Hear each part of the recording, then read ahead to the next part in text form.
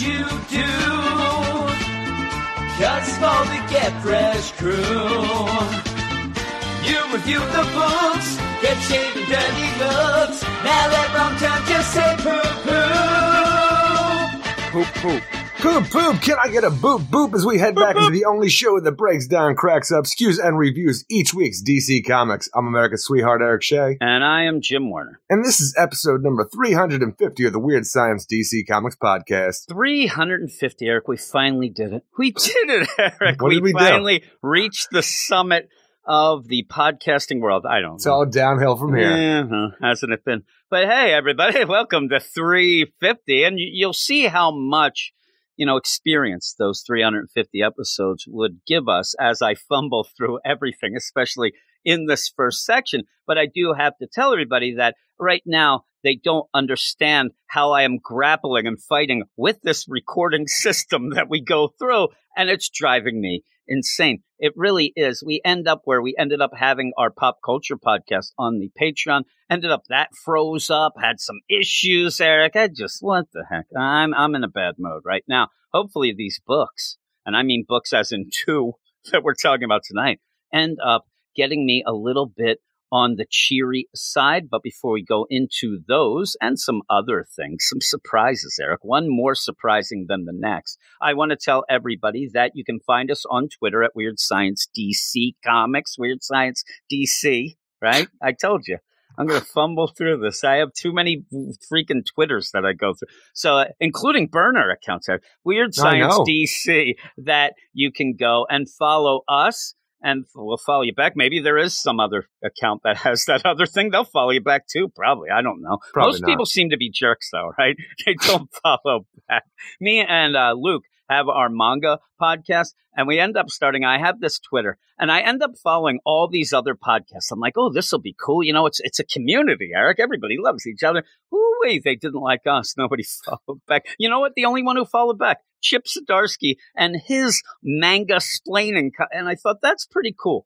That's a Holy pretty shit, cool you're telling deal. me that Chip Zdarsky has a manga splaining podcast. Yes, he does. Why is anybody listening to you guys that have Chips out there doing it right? I don't know. I don't know if he's doing it right. He might be doing it left, Eric. I have no idea. There's enough room for more than one podcast in your life, Eric. You listen to us, which you don't, and you listen to like Australian true crime, and then you listen to American true crime, and you listen to I got the true crimes, I got the ghost huntings, I got the UFO huntings, I got the history I'm UFO not hearing huntings. anything about comics in this here. I spend all week talking about comics. I'm pretty sure I know what's going on. I don't need to listen to other people get it wrong. Listen to you. That might be just as good as you've read comics most of your life. You know what's going on, does you? I thought you were going to make the joke. I do listen to comic podcasts, Bill Burr's podcast, right? That would be the comic podcast. So you end up with all of that, but I don't even know where we are. Go to our website, Eric, WeirdScienceDCComics.com, where you can get written reviews of the two books that we're going to talk about tonight, as well as go over to our Patreon to double your pleasure. Look, they can also go over there and see the other two reviews that were on the Patreon Spotlight and the stuff that we're not going to be talking about. And people who may possibly like to hear things, Eric, they can go over to the Patreon, patreon.com/weirdscience, double your pleasure with two books picked by the bad asses of the Get Fresh crew, beep, boop, boop. And they ended up picking the Joker and Superman, and those are two pretty big books. They're pretty big. You end up Philip Kennedy Johnson starting up his regular run, right? Everything seems like a pretty big book this week in my mind. From the idea of, the new run of Wonder Woman, Batman Urban Legend, new anthology series, the new Superman, and the Joker ongoing series. Number one, these are all pretty much books I'd want to grab. I agree, Eric. And maybe there's the Green Lantern number 12 and a Rorschach or something. Who cares about that shit, though? And those you strangle out and then throw in a carpet, roll up the rug, and throw it in the dam, right? That's what I do. And with that, too, I think that who's Tanya? I end up with all this where it is the big thing, like, oh my God, I'm excited about the books now. And you even said you're starting to look forward to these books and everything coming out, whatnot. I think because we're only getting a couple, it's not good for the podcast to just have 4 books come out, 4 main books. But boy, it's nice. It's nice to the reading Jim here, who ends up liking all of them for the most part. and then actually I didn't have enough to like get me down. So I think that that's something that I do enjoy, but it's going to change back in April. It seems like we'll get more and more books each week, but yeah, we ended up saying go to the Patreon to finish up all that, get 4 books for the week. Then you double it up. But we want to give a bit of a shout out and a roll call to the badasses. Here it is, the roll call, Eric. Smoke it up, Johnny.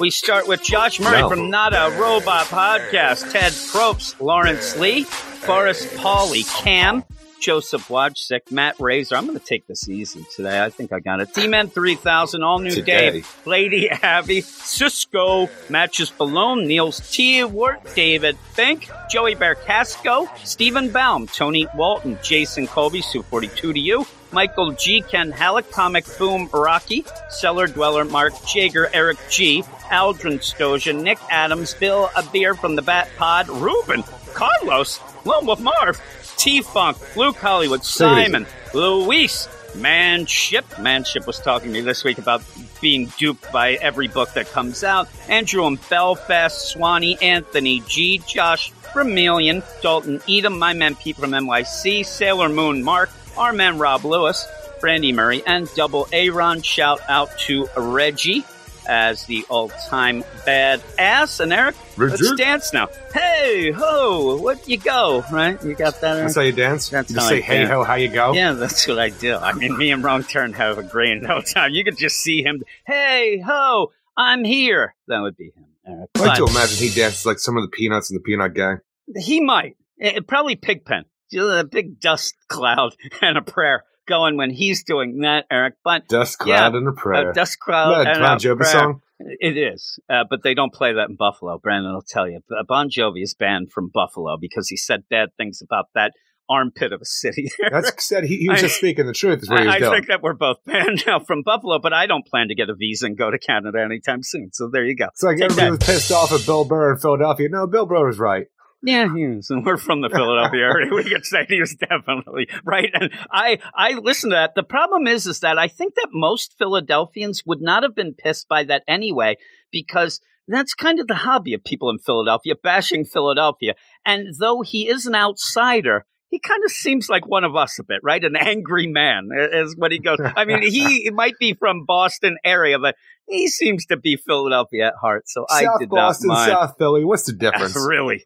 Only miles, Eric. That's the only difference of those two. But like I was walking through Walmart last week. I just got down out of the self-checkout. I was walking down the way trying to get to the exit. And in front of me was a dude in a little scooter, one of the like Walmart rascals going around. The rascal. And he is wearing, and this is when it was still kind of cold out, but he is wearing a tank top and shorts on, a hat, and he is yelling at people as he drives down at the different cashiers and stuff like that. And he turns around and sees me walk by.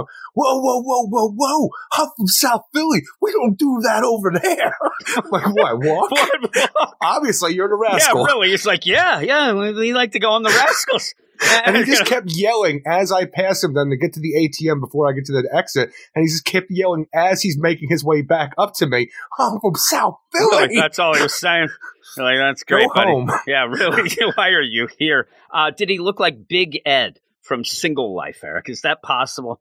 I know this now because he actually kind of looked like Wrong Turn's dad. Oh, really? That's not that funny. It's just funny what he did. I've been watching Single Life or whatever that's called. Tanya's been making me watch that a bit. So I know all about Big Ed, though. He's in trouble, Eric. He's in trouble with the law. But we're going to go off now because we only have 2 books. It's probably going to be a shorter podcast. But before we get to those books, Eric, as you know, we first go to the news. You like that, Eric? Eric said that he didn't like all the songs. There was too many songs. So here we go. We have 2 news items we'll talk about. One, pretty cool. One, maybe not so. We'll start with the maybe not so. We have Bendis and Malieve's Event Leviathan Checkmate is back after a year plus postponement, Eric. After announcing its indefinite delay. I kept seeing stuff online with pictures having to deal with what that was, and I'm like sitting to myself, this doesn't mean it has to be back. My mind, like I'm almost like out here hoping and praying that the devil doesn't make its way back into my life. Yes. But apparently it's back. So what you were seeing, you were seeing things, and you were hoping that when somebody sees like, oh my God, David Hasselhoff's trending, I hope he's not dead, but you're afraid to click. You're afraid to the thing I'm is, seeing pictures of like, oh my God, I hope Checkmate is dead. Checkmate. Still dead, because sometimes dead is better. Did you see my tweet that I had? Newsarama announced this, and basically, Eric, GIF, sometimes dead is better. That's what I put, because people were like, I saw all these people like, yeah, this is awesome, finally, yeah, the book I've been waiting for. Like, really? I think we found the 3 people. The book I was hoping to keep waiting for. Are you and happy? Only wait for. Are you happy? Do you have a smile that I did put the GIF for sometimes dead? I'm always happy that. It's always the fun thing. But after announcing the indefinite delay in June of 2020, DC appears to have placed Brian Michael Bendis and Alex Maleev's Event Leviathan Checkmate. It's like a goddamn slasher movie here for that villain where he's always going to come back. Like, it's like the book is indefinitely gone. It's back now. It's back. For a few days to thrill. It's going to thrill. Checkmate's 6-issue limited series on the schedule for June 2021. We're waiting for the solicits to come out for June. Really?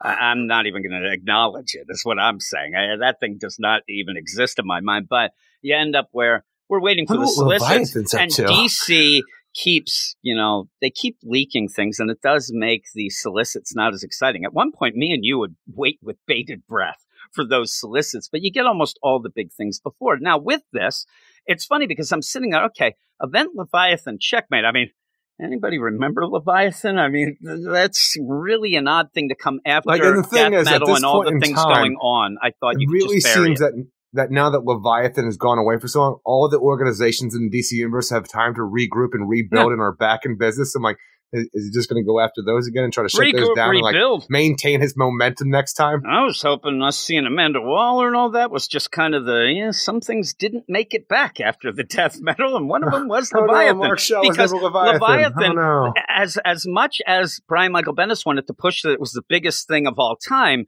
I haven't seen no mention of that lately, and this is something where it's going to feel real silly when it ends up coming back. The idea that floating freaking island thing nobody's checking Leviathan into Island? or whatnot. Yeah.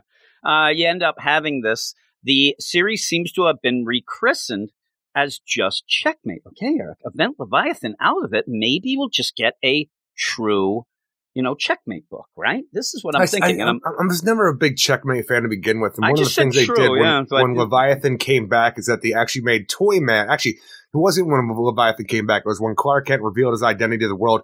One of the things that Bendis went and did says that Toyman's there. Like, I can't think of his name.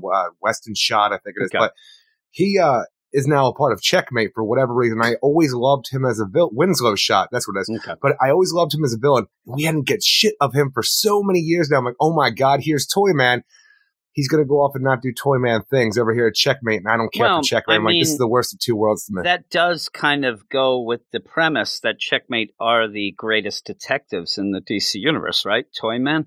You end up, though, saying, like I said, it's just called Checkmate now. So, okay, maybe this is the thing. Maybe with Death Metal, maybe with the timeline opening up, whatever, the idea that they were getting that Checkmate together still exists, but it gets twisted and turns around, right? And there's now they are the super spies of the DC universe uniting to take down Leviathan. Eric, to take him down. Yeah, really. What is he doing since then? It feels like the Joker in the suburbs just watching TV. And now all of a sudden, crap, it's 12:30. I got to go do Leviathan things. Checkmate was originally scheduled for an April 2020 debut and then later rescheduled for June of that year and then just postponed altogether.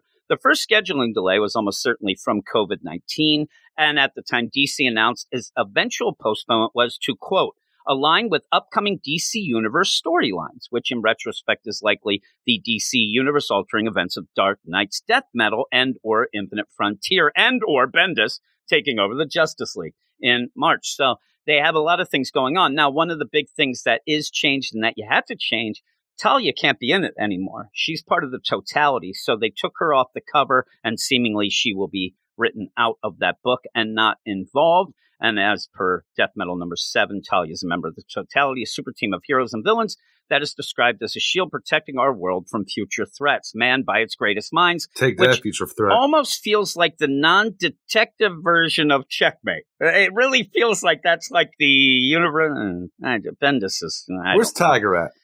Who knows, Eric?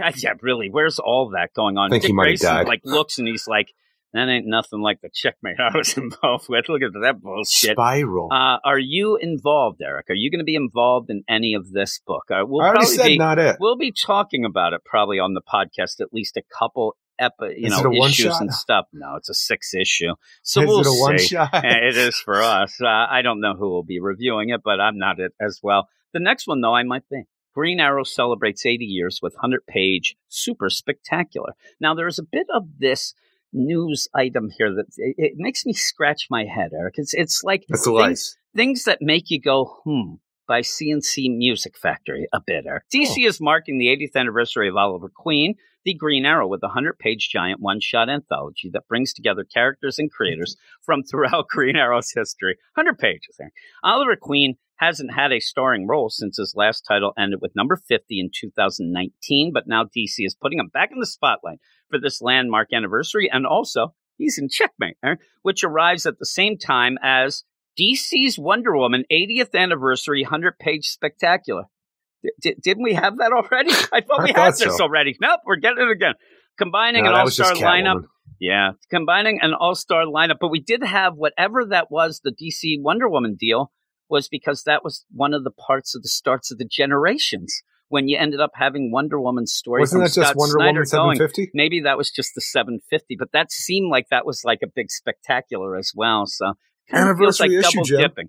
Feels like double dipping. But Green Arrow storytelling legends such as Mike Grell, Jeff Lemire, Phil Hester, Otto Schmidt, Ben Percy, Tom Taylor, and Devin Grayson. It's funny that Tom Taylor, it's from the Injustice deal, and he killed him. And Devin Grayson, alongside new Green Arrow contributors, including Stephanie Phillips. Everything's coming up Stephanie Phillips nowadays there. Mariko Tamaki, Ram V, Vita Ayala, Nicholas Scott, Chris Mitten, Laura Braga, Max Fuimiura, Brandon Thomas, and others to pay homage not just to the battling bowmen, but Ollie's partner in crime fighting, Black Canary. Oh, Roy. Are you going to sit back? Connor Hawk. All right. Arsenal, Red Arrow, Speedy, Onomatopoeia, Count Vertigo, and more. Eric. So you'll get Connor. You've been waiting for some Connor Hawk. Green Arrow 80th anniversary. I got Connor Hawk figure sitting right in front of me right now. There you go. I guess you're not waiting for him. He's there with you right now, staring at you, staring into your soul. Green Arrow 80th anniversary. To his left. 100-page Super Spectacular number 1 will include a variety of variant covers themed around each of the 8 decades of Green Arrow's history. They always do that. We get a kick out of those sometimes. And Green Arrow 80th Anniversary 100-page Super Spectacular number 1 goes on sale on June 29th. I can't wait for number 2. That's what I always wait for. I always wait for that number 3.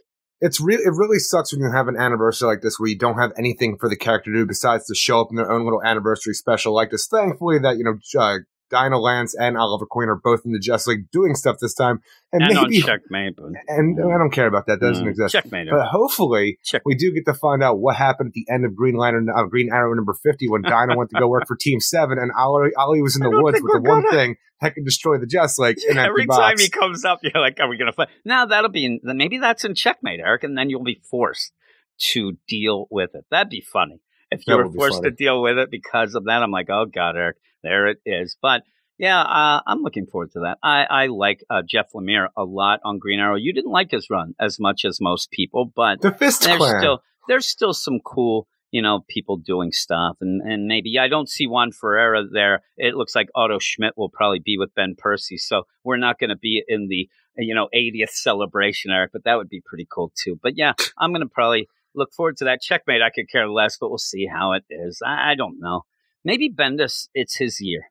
Maybe he had a lot of time to think. He hasn't been on a lot. 2002 was his year. Oh, you're right. You're right. We're a little past that. Maybe he'll have a rejuvenation here with some characters that he loves and knows so well, like that classic lineup on Checkmate. Eric, that classic Checkmate lineup that he has going there. But that's that. That's the news, and we're going to go off now to the books. Now, we have waited for far long enough for the part of the podcast we love, the meat and the cheese that we crave.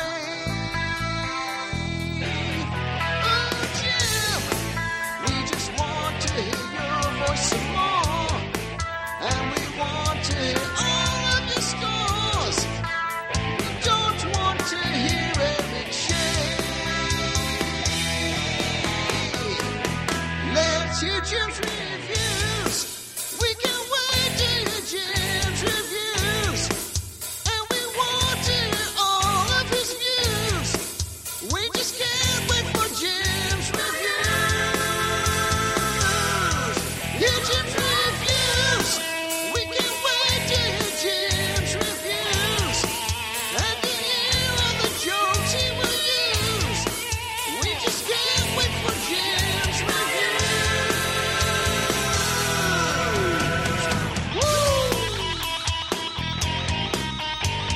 Yes, and we're here with Jim's Reviews, and this is the section I'm going to call Batman Urban Legends, the section, Aaron. Good. Because we're only going to be talking about that. We have 2 books, so we'll have them both in their own little sections, and so we'll go into it right here with Batman Urban Legends number 1, and you end up having 4 stories here. A Batman Red Hood story, that's 1 of 6 by Chip Zdarsky, art by Eddie Barrows and Eber Ferreira.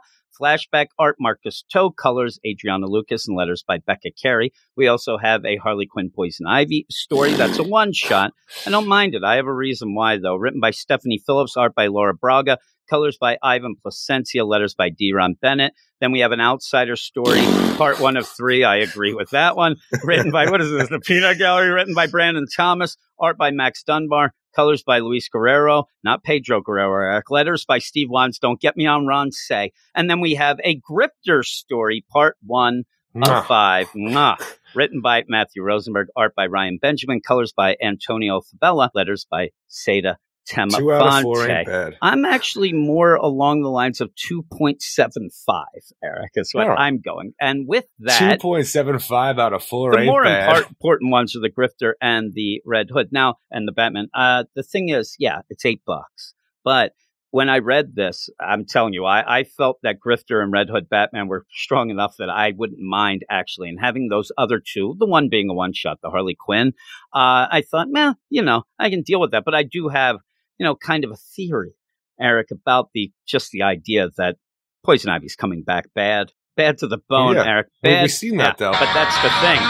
They don't want to end up because we've had a change of the timeline type thing. So she doesn't necessarily have to come back that way now. And I think that they're kind of running scared that when they do have her come back as a villain, certain leagues and things might get upset. So this is hey, here you go.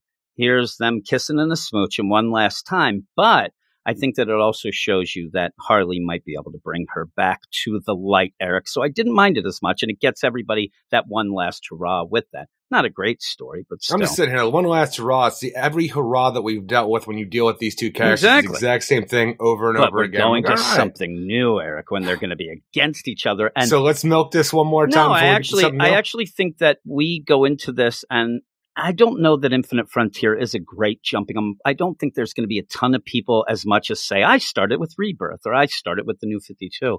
But I think they're worried that some people might be, not knowing a lot of the stuff that we take for granted. So they're giving you that little bit of a background so that when we get to the book and she's bad, you will know that they had that connection, though most should know anyway. But here is my blurb. Batman Urban Legends kicks off with 4 stories, but I'm here for the Zdarsky Red Hood and the Batman story, as well as the Matthew Rosenberg Grifter 1. We also get a Poison Ivy and Harley Quinn one-shot that might be a last glimpse at the couple before things get darker, and an Outsider story that looks like the lead into the Future State story.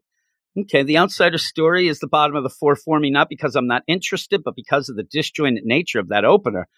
Things just seem to get thrown at you. Overall, though, I was pleasantly Metamorpho's surprised. in there, and he's a tower jail. I don't and something else I didn't know. I don't get it. Overall, though, I was pleasantly surprised by how much I ended up liking this, mainly, again, for Chip Zdarsky and Matthew Rosenberg, who are normally, or at least in the current deal, Marvel writers. And I've been waiting for you to be able to read a little more Chip Zdarsky because you do not do. It was called Jeff Johns when I did it, though. But I'm saying, though, you haven't read, continued. I think you only read like a couple issues of his Daredevil, which is still... No, what I'm saying is that this book reads so much like a continuation of the 3 Jokers by Jeff Johns. Is that when I read Chip Zdarsky, he was called Jeff Johns. No, that's a funny... Just because the guy actually goes with a continuity and now you're throwing shade at him. I think that this is where you're sending mixed signals to these writers. No, but the thing really about this is that I have said all along, and I say it a lot on the Marvel podcast, which when you get mad at me for mentioning the Marvel stuff here,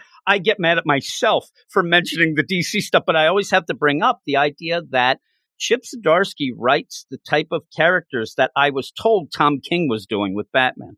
I was told that he was writing the human version of Batman, the down and gritty deal, and not the back up whatnot, when you end up having a Daredevil book that is done so much better in so fewer issues. So when he was announced with this, and then I hear the whole Red Hood thing, I'm like, okay, that's good. Now I was nervous, I'll tell you, because I was afraid that this wasn't going to be good for some reason, or you just weren't going to like it. You're a big Red Hood fan. So I was hoping that it was good. And I think that the big thing about this that I really like is it does deal with, again, like you say about the Harley and Poison Ivy stuff. This deals with a lot of stuff that we've seen over and over and over. But Chip Zdarsky makes it more about the emotions and more about the personal interactions between the two. And there's no crowbar here, Eric. There's no bloody crowbar. My biggest problem, obviously it's nice not having a crowbar show up in this whole thing. Usually everyone even has a strap to his back. No. But when you have Red Hood back in Gotham City, which I've wanted for a long time, he's finally back. He's within the Bat family. He is obeying the Bat family rules of no killing and stuff like that. And right out the gate on issue number 1 of this story in Batman Urban Legends, right back to the murder. I'm like, you fucked yourself right away. I actually think everything I wanted, and then you took it all away. I actually hope that the guy lives. I mean, he doesn't look like he's going to, but in my mind, first off, I was confused. Look, if the Penguin can win from freaking being shot in the eyeball at point blank range, I think this guy could be okay, but too. That's the Penguin, Eric. He's in such great he also shape. Has throat slip, he's like in Deathstroke. Such great shape. No, what I thought at the end when we get to that, I think that there might be something going on that maybe he didn't realize. He freaked out so much that he didn't realize that he actually picked up, like in his rage, he was thinking he still had the rubber bullet deal. And when he shot him, oh my God, I picked up that guy's gun. Holy shit. I ended up killing him. Hopefully, or it's just that he's really pissed off. I don't know when he puts those other 2 guns with the rubber bullets away. And in fact, I got so confused at one point that I thought that he threw his gun at the guy and that's what he picked up. But you end up where it starts and he's taking down, this thug. There is a new drug in town. And this is going to be something that's going to trigger Jason. This is, pretty much the downfall of his young life at the beginning was drugs and things like that. So he takes down this guy. Well, because that's the thing is dealing with Infinite Frontier and what we had before with revamping everything from the New 52 as opposed to what it originally was with Jason Todd post-Crisis. I don't know who his mother was at this point in time or how she died, except for my mother died of a drug overdose. Am I supposed to take this on face value just because that's what he says here? Because it doesn't really go with what we saw before. Yeah, but that's what they're going with now. It's a drug mother who died of an OD that ties in with all of this. But the big thing and which for me, mother? Well, we'll have to find out. I mean, this is the one that betrayed him to Jason, to the Joker, or is it the one that he thought was his mother who did die, but from a disease? Yeah, I don't know. You're asking me things that nobody said yet. I wouldn't have answers. But you end up where he's pissed off and he wants this drug. He wants to take down this drug and he's trying to find it. He's going through a bunch of, thugs, shooting them with rubber bullets, saying, where did you get this? And it leads to... Down the block. All right. It leads to an apartment building. Where'd you get this? Up above. Okay, I'm going up above now. It's 3 stories up and he goes and he finds that a woman has ended up ODing on this and her little son's there and help my mom. And I did like this. Like Tamara Fox now. Well, as he goes in, the kid's scared. He takes off that BMX part of his mask there. And I like that where he's thinking of the kid, though later he does a really weird thing that made me laugh. But he ends up looking and he calls Barbara, and this 100% feels like Three Jokers. It's very Amazing Spider-Man, the movie, when the lizard is throwing cars off the bridge and stuff like that, and Spider-Man is grabbing. There's one of the kids in the car that he's trying, the Garfield one. You know what I'm saying, though? Like Andrew Garfield, where then he's like, look, I need you to help. Here, I'll take my mask off, and then gives the kid to have the power to crawl up the car so he could save the kid. It's very that kind of essence to this whole thing. Now, he gives it later, but that we didn't have this Red Hood look. I know. love the New 52 Red Hood look, and I'm like, that's one of the things about Infinite Frontier for how happy I am that we're doing this, moving forward with the idea that we can tell all these interesting stories and people seem to be buttoning down on what they can and cannot tell, as in what makes sense.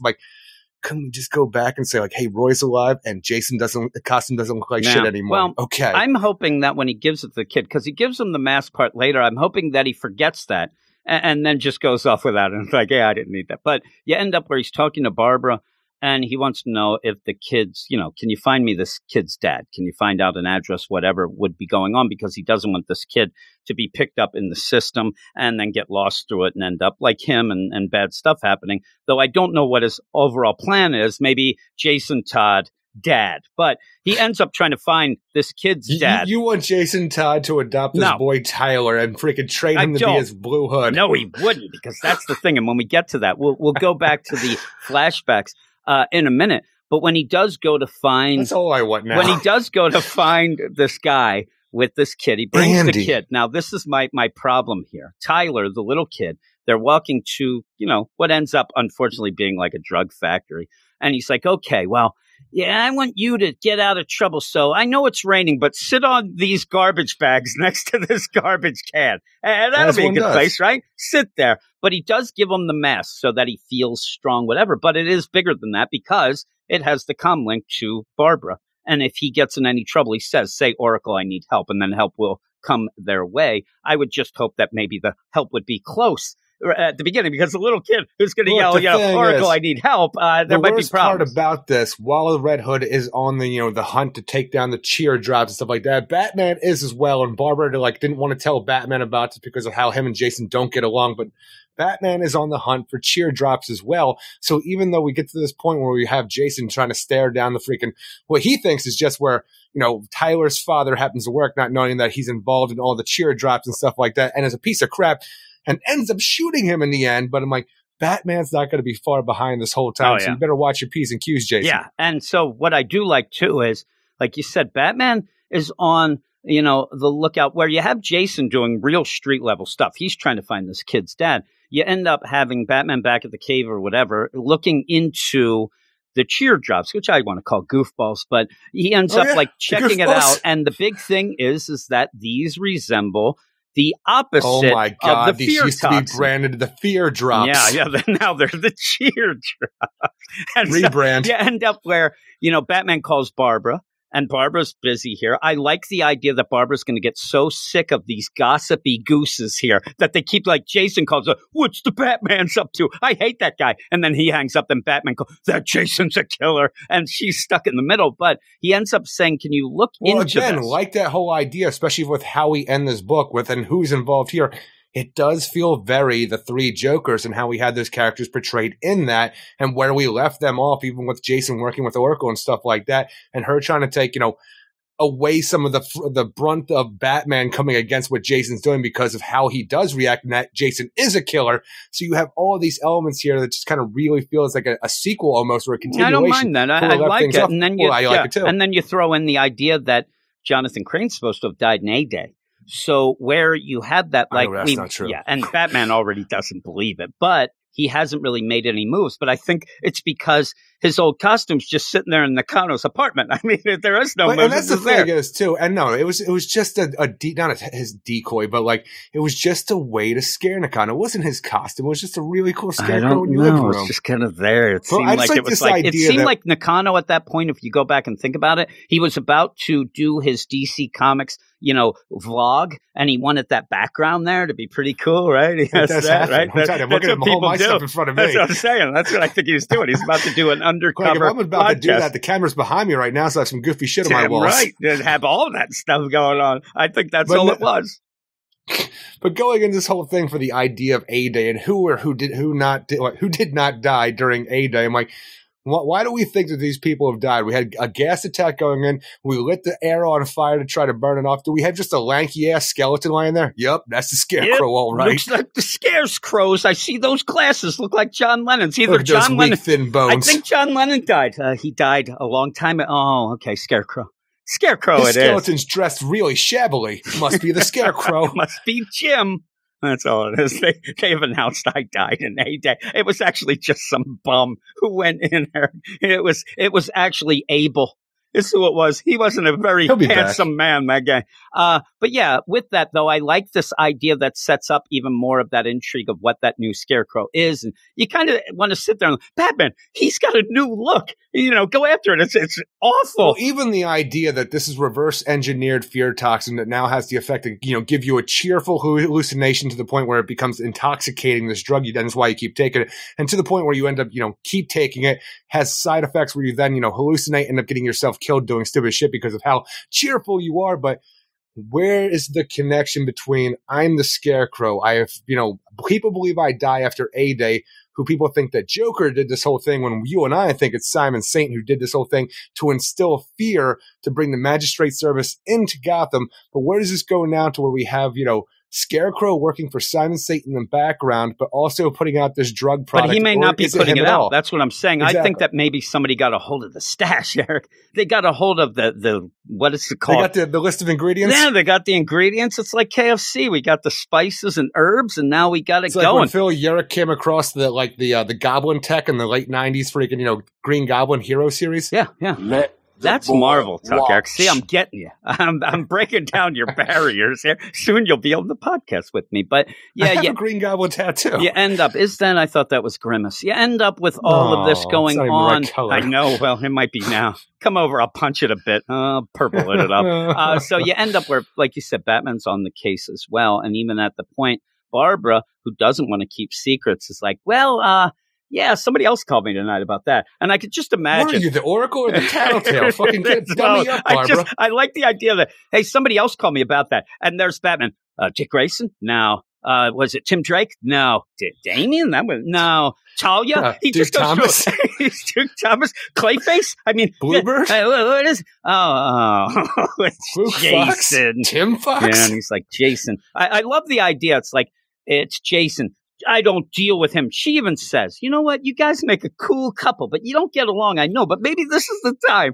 And you end up, he's like, he's a killer, Barbara. A killer, Barbara. And then, oh my God, Damien's calling. Oh, I'll take that. I'm like, really? I just like this idea, though, because he's so angry now. I'll do this alone. All she was your information broker. What are you doing alone now? You're alone this whole time. Like, do you just not want her to give you all the information she has here? Yeah, now she has information. She's like, screw you. I'm giving it to Jason. And then he's like, did you get that info? Oh, I thought you were doing it alone there, Batman. I thought that's what you were doing. But with this, you're getting that emotion and you're getting that thing. And I think that while you're going to get, the Jason Todd thing. Jason Todd is a kid. He's angry. He doesn't want to go with the deal, and he doesn't want to practice, and he wants to get out. That's a normal Robin thing. Oh, no, the thing is, I really like this take of early days Jason Todd training to become the Robin, and the idea that he has to keep training and not being able to get on the streets as quick as he wants to when he does come across Batman's secret locker or vault of handgun weapons. Because if you know anything about Batman, he hates guns, but he needs to know everything about them in order to do his forensic work. Like, I've heard that before and seen different things with it. The way it's presented here, though, to go from the flashback of Jason Todd for when he discovers all these guns, the idea of knowing everything there is about guns to the point where we never use guns because it's a coward's weapon, of how Batman thinks of him now as an adult as the Red Hood using a gun as a weapon. Like, I really like that transition, how that flashback worked. Yeah, I like it too. And I like the way, even as they're leaving, where you end up having Batman saying, we won't be using those guns, are for cowards. Now let's see how you can throw that long-range knife at the target. Jason's still looking at the guns. He's like, ooh, these guns are neat. And yeah, you end up having that little deal. And we're not going to go into the idea, oh my God, well, let's watch the Joker kill Jason again. Let's do that. But you do go afterwards in the flashback. That. Go to the freaking Under the Red Hood. Yeah, and you go to that. And there's where the emotions are, where here's the thing. And what I thought this was really great. I'm not a guy who has read comics most of my life like you, Eric. Also, I may not be in the know week to week as you are, as you said earlier in this podcast, but most of the time what we're going to get here is Jason's pissed because you didn't kill the Joker. You didn't get revenge for it. You didn't avenge it. You let him down. But this is more of the idea. I even like the idea where Bruce is saying, like, if this is Jason Todd, I'm still going to have to take him down. Like, he doesn't need Batman to take him down. No, he needs Bruce Wayne to help him. He is your son. And that's the thing. Ooh. The best thing is Alfred saying, we let him down. You, Alfred. And what he's saying isn't we let him get killed. It's that we let him down because you put a little kid out there. It's the trope of Batman. Costume. It's the thing of he keeps putting these young kids. And usually when you get the idea that Jason's pissed at what happened, it always just begins and ends with that crowbar and the Joker blowing up, all that. This is more. This is actually more. And this is what I like. It's more of the idea of how that ended up happening. Jason's mad that little kids were put in harm's way, including himself, and he doesn't like that. Then to tie into a kid who, with no fault of his own, ends up, not having a mom and a piece of crap dad and things like that. And he doesn't want to put it in the system because of the way that the system also works like the Batman. It doesn't really help you. I just really want Jason to come back and not be pissed off that the Joker killed him. I want him to be really pissed off that after the Joker killed him, he became the advisor to the Ayatollah. Yeah. And had diplomatic immunity. Because that was a crazy, stupid story. He's just like, listen, now call me the Ayatollah of rock and rolla, is what he's going to say to that, Eric. And then we'll both cheer. But he goes then and finds the kid's dad, who's a piece of shit. But even with that, like we said, you end up having Alfred saying, we let him down. He says, you let him down. I know. And he's like, you let him down. No, we let him down because we let this happen. We let this kid be in harm's way. And then he did end up dying. And then Batman says, I'm going to go take him down. And when Alfred says, listen, you have to go out as Bruce. He needs Bruce's love. And when he says, he idolized you, like you were everything to him, and even says he is your son. And then Batman's like, that's fine, whatever. And he doesn't, it's bad. It's great too. This isn't the idea of Chip Zdarsky goes, you know what, Alfred, you are right. I am a piece of crap. No, this is Batman and says he's killing people now. I have to go out as Batman and stop him. And then Alfred says, no, he needs Bruce Wayne to go and love him, Eric. And now I'm going to cry. I'm getting all misty-eyed because it's true. Well. Where's Cats in the Cradle? Oh, my goodness. But it opens it up to more emotions than just the anger of not getting, revenge and finding out. But that's part of the whole thing as well, this, rotating deal that nothing ever ends. And so where you're dealing with that, it really plays out well to get to the point where Jason loses his shit. And then, unfortunately, it looks like he kills again, which would mean that Batman, like you said, probably close behind, but also that's it. You wouldn't be able to come back from this as Jason Todd. So I do think this guy Batman might live. Almost beat him to death when he thought he killed the Penguin the last time, and now let him back in and after let him all in that Gotham. bullshit. And like you said, that's the worst part. He's in Gotham, and he's there a while, but we don't know that because we're just seeing it now, right? But I'm saying we haven't seen. I don't know where, when, whatever. But I think he just pulled in 2 days ago. He just loaded up his rubber bullets. He's like, I don't need that. But he goes into this factory. He does tell, like I said, Tyler, listen, you put this mask on. If you get any trouble here next to the garbage cans sitting on top of the garbage, yell, Oracle, I need help. That kid's not remembering that. That kid was on the Goofballs at one point. And he's like, what is your superhero name? And he's like, well, what's yours? What's yours? And he's like, really? You don't know me? He gets pissed. Give me back that mask. He said, I'm Red Hood. Well, then and this is Wrong Turn completely, except Wrong Turn would then say, I'm Red Hood. I'm Red That's Hood. all he would do. But he has a blue hoodie on. I guess I'm the Blue Hood. I'm like, yeah, imagination not running rampant right now in Gotham City. And he's like, oh, that's cool. I like that. And you actually... I really, for some reason... All right, Jim, what's your superhero name? It's Blue Hood right now. I have a blue hoodie on. It's Ski Cap Man. I have a ski cap on right now. You end up where I like seeing him smile, that Golden little moldy. smile, right? He's there on Black Mold. Just that little smile, like he just like, okay, I'm gonna make things right for you.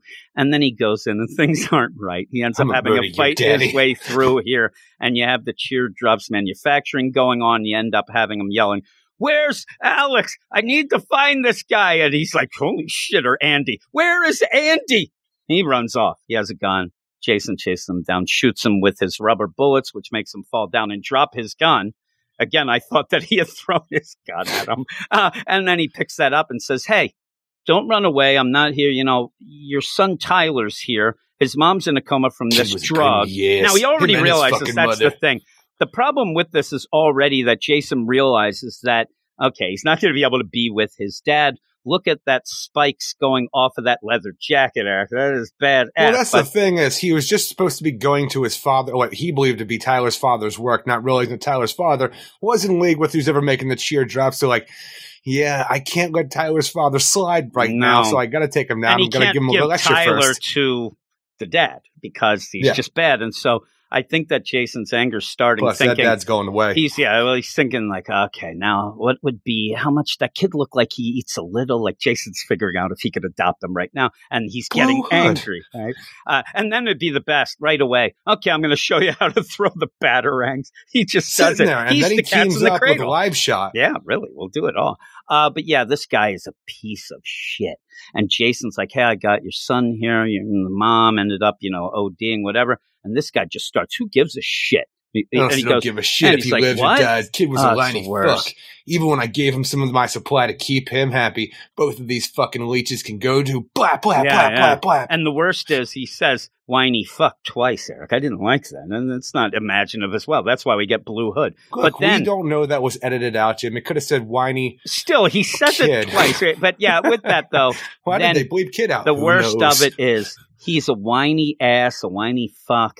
Even when I gave him the supply to keep him happy. So he was giving his kid these drugs to make him shut the fuck up. Because the kid was probably like, well, yeah, I mean, really, that's just an afternoon at the movies for you. But still, it's the idea that this whiny jerk was probably like, I need some food, Dad.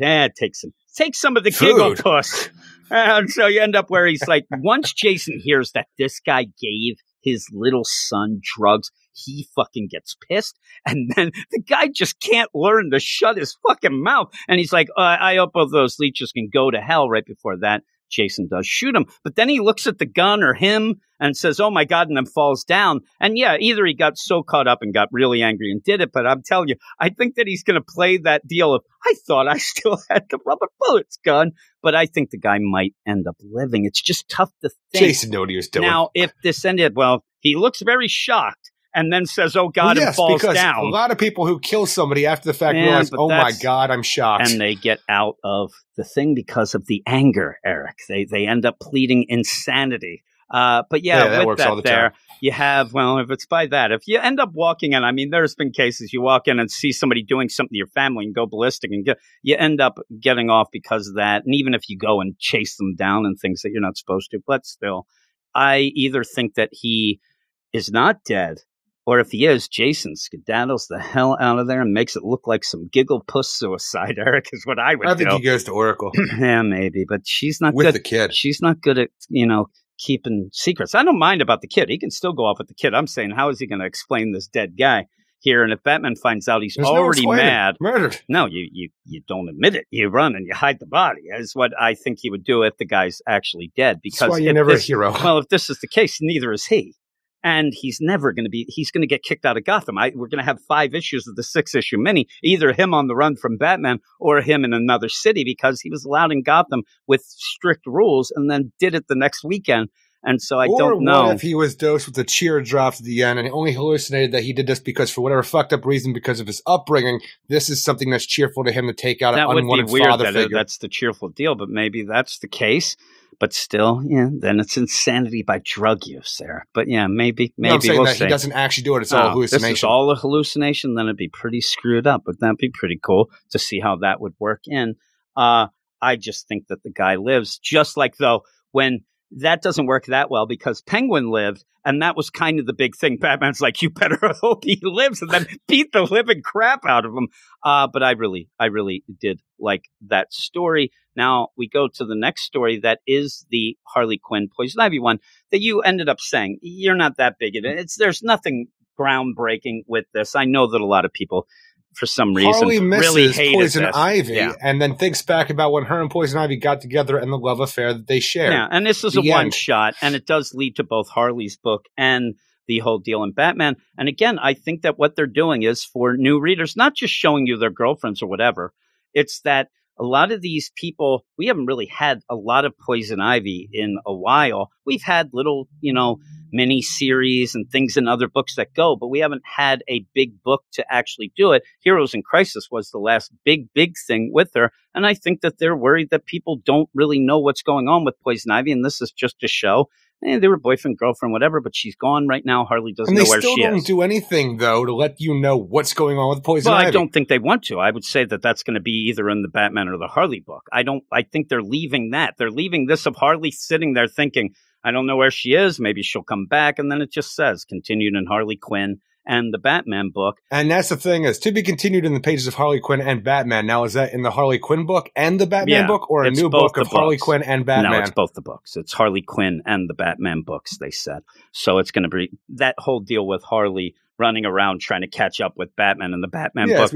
It'll be that, and then in her regular solo book. Also, it gives you the deal. This just really felt uninspired to me for everything we deal with, because every time you bring these characters together, it's always the same thing, and there's never any real new territory. And all they try to do here is, like, at one point, Poison Ivy gave her a potted plant from their first robbery. A puppet grew Poison Ivy out. I'm like, that's the worst goddamn gift ever. What's wrong with you? Well, again, this is where I think they're doing the same thing. Like, what do you get when Damian and Talia get together? They bitch about the Batmans. Talia says that you let me down. It's like what we had in that first issue, that backup in the Batman deal, because I think that this is just to get people on board with seeing the character again, knowing that she isn't around at this moment. Harley doesn't hang out with her recently, things like that, so that when she does come back, and probably as a villain, we'll just know that that is still in play here, that they had that background. I just think it was for the people, maybe that last hurrah, like I said before we get into something like that, and I didn't mind it. The Outsider story, though,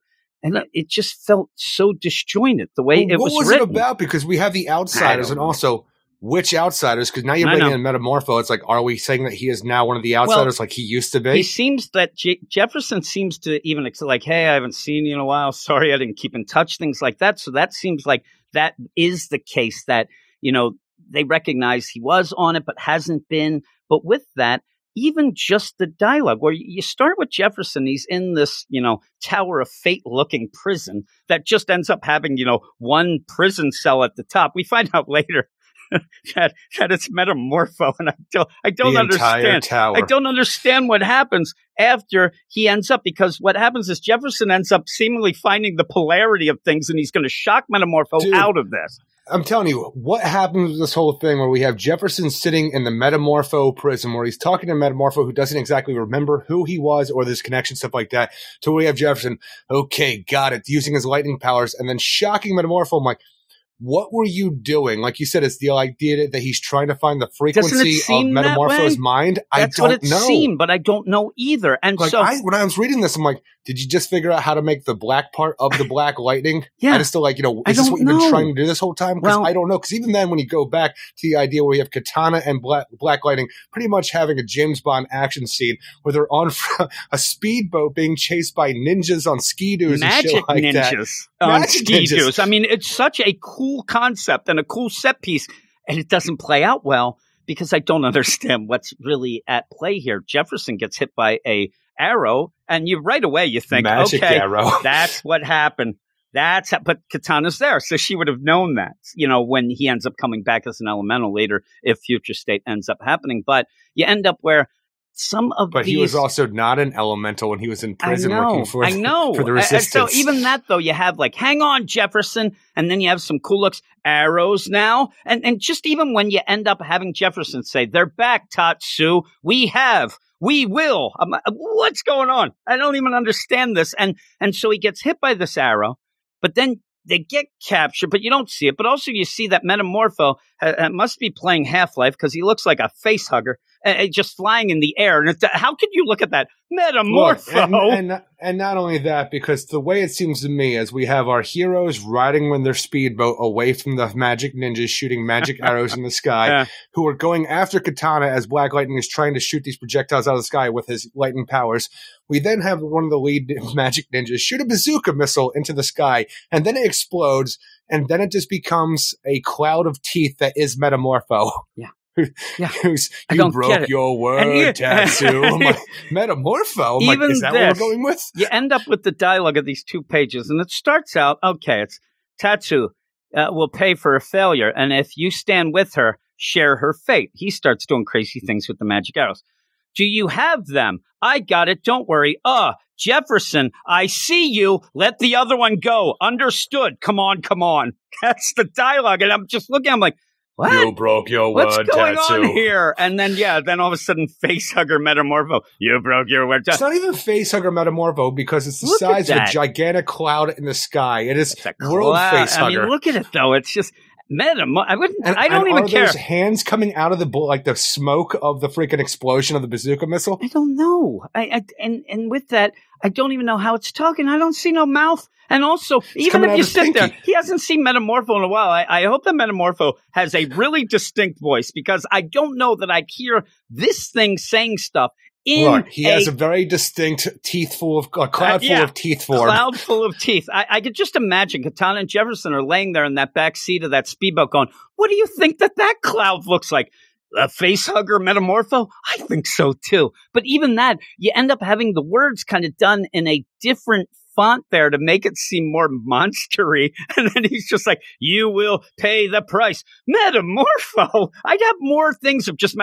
What the fuck happened to you, Metamorpho? What's going on? You don't know. But then you end up where they're in that prison again, where it does seem like Jefferson is working on different versions of the Lightning. All right, now that I caught you up, Metamorpho, check this out. That's what we're looking for. Okay, I can get us out of here now. Yeah. It's going to hurt like hell. And do it. Yeah, so you end up and you see, what happened to Katana? And you see her just fighting demons. I'm going to keep it really mysterious, Metamorpho, because you never know who's listening. But her and the guy responsible for what's going on right now, they're having words. They're having words. What is happening in this book? And then what's words? Ooh, it looks like she's fighting the demons. Looks like she has the sword upside down. Then he's like, okay, got it. Like, what did you get? And then this is my big problem. And he's sweating it up, Eric. He's really struggling. He's like, okay. The tower starts screaming. He goes, that's what we're looking for. As he's got, I'm like, lightning? That's what you always, are you ever looking for anything else but lightning? Really? I was so confused by what you are the world's greatest detective when it comes to lightning, Jefferson. And he's like, I can get us out of here, but it's going to hurt like hell. Huh. Now he says it's going to hurt like hell. Next? I wish that Metamorpho's like, yeah, really. I have 3 options and all 3 involve lightning. And so he's like, hey, it's going to hurt like hell. I think it's going to hurt Jefferson a lot more. And I'm going to tell you why, because it looks like Metamorpho is transmorphing back to himself. Jefferson's inside him. It's like 40 stories high. What is he going to be in his head? What is he going to be, a tumor, a vestigial twin? Hopefully he's going to be in his head. Or he's just going to fall 40 stories. I'm telling you, I think he's going to be inside him. He's going to be Quato. They're going to end up going down. Open your mind, Tatsu. Dweezil Zappa and Mick Fleetwood are going to go and get him. It's going to be nonsense. Or he's just going to shit him out. Open your mind. What's going on? And so I really... I don't like this story, and I don't know what's happening I'm telling you, I will go with the generic, tried and true Harley and Poison Ivy over this. But I want to see what goes on. Mainly because I don't know how the hell Jefferson's going to get out of it. Is he going to jump out of his brain? What is the more positive situation where I look at a story like the Poison Ivy and Harley, like, man, I've seen this 100 times. Or when I go to the Outsiders, man, I ain't never seen nothing like this before because I don't know what's happening. Because you don't know what you saw. I ended up by the end. I do want to continue with it. Obviously, we will, but because we like that Outsiders in the future state enough, and I want to see what happens. And I like Jefferson. I like Katana. You don't as much, and I like Metamorpho. And I said, boy, I could just imagine. I should have even loaded up Reggie's laugh because, boy, he would be laughing his ass off at us losing our minds about this Metamorpho prison. He would have found that to be so funny. But even then, there's like lightning shooting everywhere. It looks like he's going to die. It's even in his mouth. Holy shit. Do it. Metamorpho. But yeah, that's a bummer. But then we go to the Matthew Rosenberg Grifter story. And what I like about this, and I'll tell you, I even said in my review, I like this more than the Batman Jason Todd story. I think that this story is so fun, especially just the things with the majority of it is super fun. But when you jump in with the Wildstorm stuff, where you have Deathblow and you have Team them all 6 and mentioned Jacob Halo. Marlowe, It goes with and the all Halo. this stuff in Midway City and stuff like that, where I'm not totally like in the know of what's going on here. I found myself really confused why this Team 6 are in Midway City fighting Mr. Freeze and some robots. And I'm like, once we get to the present day stuff, they even have a Russian satellite crash, Derek. Yeah. I think that this is to set up the idea of, and who knows, maybe this is more timeline stuff and the idea of the New 52 and Wildstorm, because throughout this, you can go with the idea that Grifter keeps telling everybody, don't call me Grifter. Is that because it's a bad thing to think back at what he ended up doing and everything? Or is it that he isn't this guy? No, when he says that, he's like, I don't call myself that. Other people call him that. I think that maybe we're playing with something else with this, where Batman comes to him and then does say, don't mess with the Halo Corporation. They're going to play you. They're playing you with all this. And that ties directly into Jacob Marlowe and the whole Wildcats and the Wildstorm universe itself. So that's actually pretty intriguing to me. And it's just the first couple pages, and you end up seeing, the DC, the Justice League come pretty much and save them. As they do. Thank God you got absorbed into the DC universe Wildstorm, because you'd be dead right now. But is that the moment they did, Eric? But with that, I think that and hope that we're going to lead to more of these things. I'm not going to tell you that I'm pining for a Wildcats book. A lot of people are. I am not.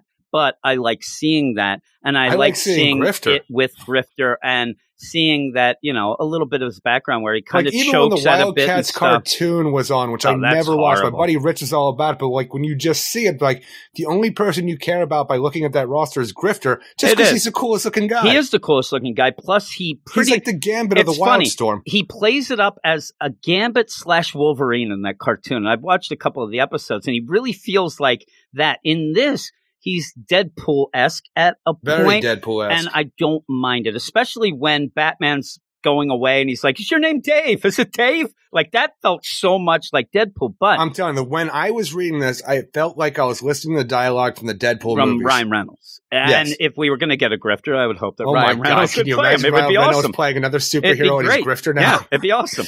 And so with that, you're going to get a couple things that I love from this story. Number one, Grifter is a piece of crap. I gotta call Mr. Warner Brothers. Grifter's a piece of crap, but he doesn't care. He doesn't try not to be, but it leads him into some situations that are hilarious. But also, when you get Lucius involved, now we got Beverly Hills Cop. We got the chief versus the detective, and it's so good. I actually enjoy this idea of this story because, as we've seen from the, when James Tynan's Batman run started up, where we had Grifter protecting Lucius Fox, and it seemed like it was just to have that fight out of nowhere. Grifter versus Batman didn't really serve any purpose. And then we started seeing more out of Future State and coming back from Future State with Grifter protecting the entire Fox family. And what's he up to? And things.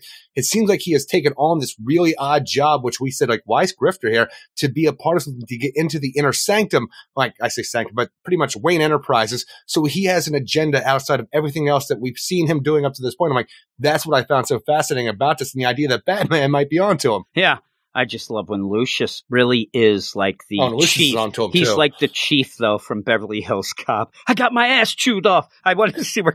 Yeah, still looking good, chief. I mean, it cracks me up because as I'm reading, I'm like, I don't know that I like this real pissed off Lucius, but he has a lot on his plate, things like that. And then I'm like, wait a second, this is like an action movie, and he's the chief. And you even have in this, not from Lucius, but at another point of, hey, do you have any guns on you? And you get that classic movie. Now it's Sledgehammer. And again, I loved it. I loved every minute of it, and the way that it starts out past the Wildcats, Wildstorm it's not only Sledgehammer. It's the greatest thing when Grifter is getting pat down, like, hey, do you have any weapons? No. And they pat him down, and it just is panel after panel of this, and just the responses that Grifter had. It is that classic comedy trope that you've seen 100 times, and I'm like, I'm going to say that about Harley Quinn. I've seen this 100 times. Yeah, but this is funny. This is tried and true and works so well. It always works. Funny. Now, with that, the big thing is that there is a big soiree going on where Lucius is going to make a deal with Kuryalenko, a prime minister, all these things going on. This is huge. Now, I expect at this point,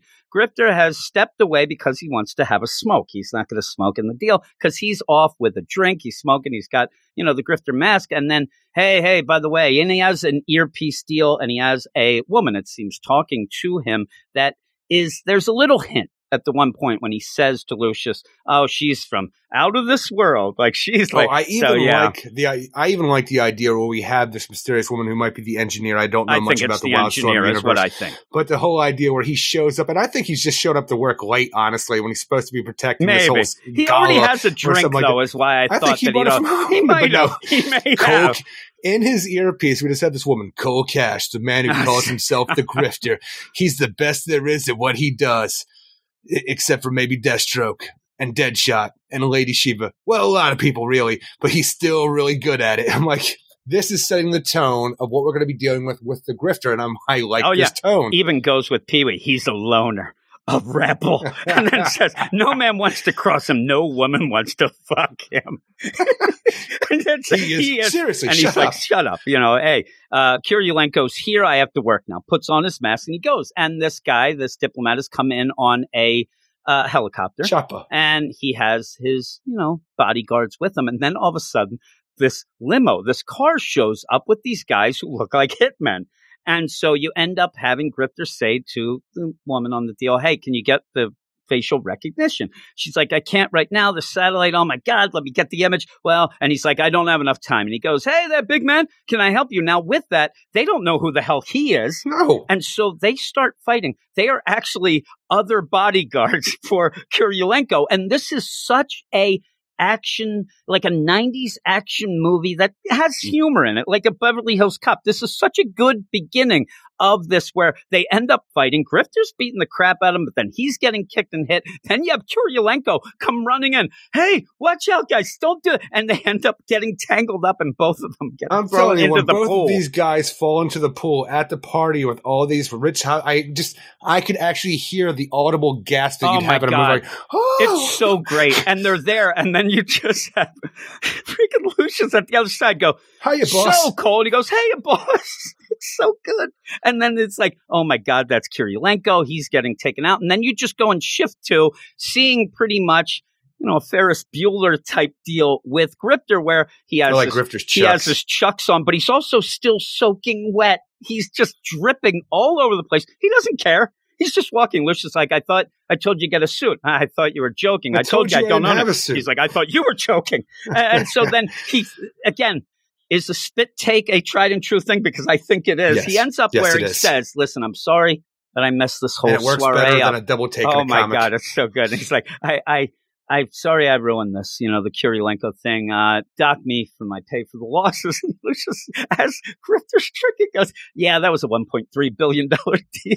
And Grifter spits out the champagne on this woman. This woman right there, she's just sitting there, gets spit champagne. I'm telling you, the thing is, after this, I'm probably for a lot of things well before this, I'm not going to any Wayne Enterprises functions. No, never. Also the idea, heavens. The way that this is started, and then you have COVID, this guy spitting on her back. Wet Grifter walking around, wet Cole. I wouldn't be anywhere near him. But then later, even he's grabbing all the hors d'oeuvres. He's like, me and you, and he's like, hey, anybody, you don't eat these quiche there. They really suck. No, that's the best part. It's because he flips the script on the set. Anybody try these pretty quiches? They fucking gross. It made me laugh so much. Even that, when he's there and he spits out the champagne, and Lucius is looking at him in disgust. That's the thing is, too, the idea where everybody's always talking about, like, Harley Quinn, she's just a DC Deadpool and stuff like that. I'm like, maybe Grifter is the DC Deadpool. Maybe that's the way to get him in, because we had a lot of people talking about the future state where we begged people to, and even on the podcast, saying how great it was. Please don't sleep on this, as the kids say, Eric, and don't just pass by. Read the backup. And I still had people, I'm not reading the backups. I don't know anything about Grifter. I'm like, that's the thing. You don't have to. It's just fun. This, I think, goes more with that humor, Deadpool-esque deal, and hopefully people won't look at that and go, oh, really? That this might be the ticket in, because it's hilarious. It really is. Good. And just that back and forth between Lucius and Cole, where Lucius is wondering why he even employs him. I'm taking on an emotional roller coaster ride with the Red Hood story. I didn't get much like the Ivy employee. It's fine. It's just something I've seen, but like didn't care for the outsiders.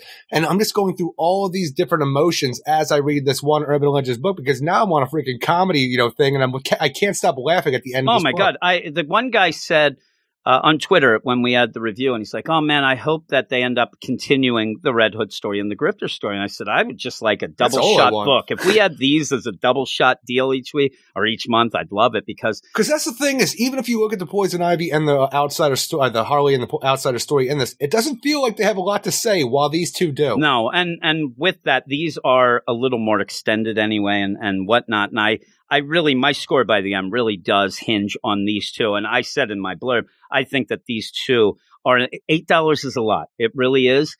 it's almost worth it for these two. But if you can end up getting it, it is worth it. But you end up where... Dad, can I have these shoes? Well, how much are they? $8. I don't know, son. $8 is a lot. Put them back. Yeah, but can I get this comic? But yeah, so they end up where... No, son. You end up with this whole thing no going down. No matter what it is, just in your mind, $8 is a lot of money. It's a lot of money. Well, for a comic book, and people don't seem to like that. But I'd sooner read these two stories, Grifter and the Red Hood stuff. I'd sooner get that than some of these 100-page things that they charge $10 for. So with that, you end up having Grifter just being an embarrassment. Cole is an embarrassment to Lucius. Just is like, why do I end up hiring you and whatnot? But he does say, I don't know what it is. I kind of like you. Like he needs that edge to him, and he is there to protect him. And Cole can do the job, but then they end up leaving. They're going home, and Cole, is just sitting there. And Cole is one of those guys. He really doesn't have anything to do. And Lucius says, why didn't you talk to that girl that you've been talking to? I heard you talking to at one point. And he's like, she's from out of this world, from another Cole planet. Has plenty to do, but Cole's going to act like he's got nothing to do. I think the problem is he doesn't have a lot except this meeting with he's the working Penguin. With the Penguin and Mrs. Freeze, Nora Freeze. I'm like, that is pretty cool to have that right out of the gate for what we're dealing with here, especially for how it ends when Nora Freeze is freaking How disappointing is that? When I got to that point, because we have Mrs. Freeze. She has had one appearance, but not a lot of fanfare with Tomasi's run with this whole thing. Like, it didn't really play out as well as it should have anyway. She just went away. It makes sense. Once it went away, and now she's back for a Grifter story in an anthology book and dead right on my mind. I'm like, nobody wanted to play with that character. And it's funny because it's kind of a weird thing. She looks so cool. Oh, she does. It's kind of a weird thing. Like, Matthew Rosenberg gets the best of both worlds. He ends up getting to look real smart with it. I'm telling you, I ended up tweeting him and saying, that's a pretty good deal. You actually paid attention and went and had this character that I didn't think we'd ever see again. But then you reset it at the end by killing her, which a lot of people wouldn't mind. And now you end up having the whole deal with Mr. Freeze, which we saw might have a little connection with Cole back in the day when he was fighting. But the idea, though, is so Mr. weird Freeze, just having Team 6 with Cole Cash on there fighting Mr. Freeze in Midway City. Now, like, these elements do not add up. The thing that I like about this, though, by the end, and we still have a bit to go, but the idea that there is poor Mr. Freeze. What's his deal now?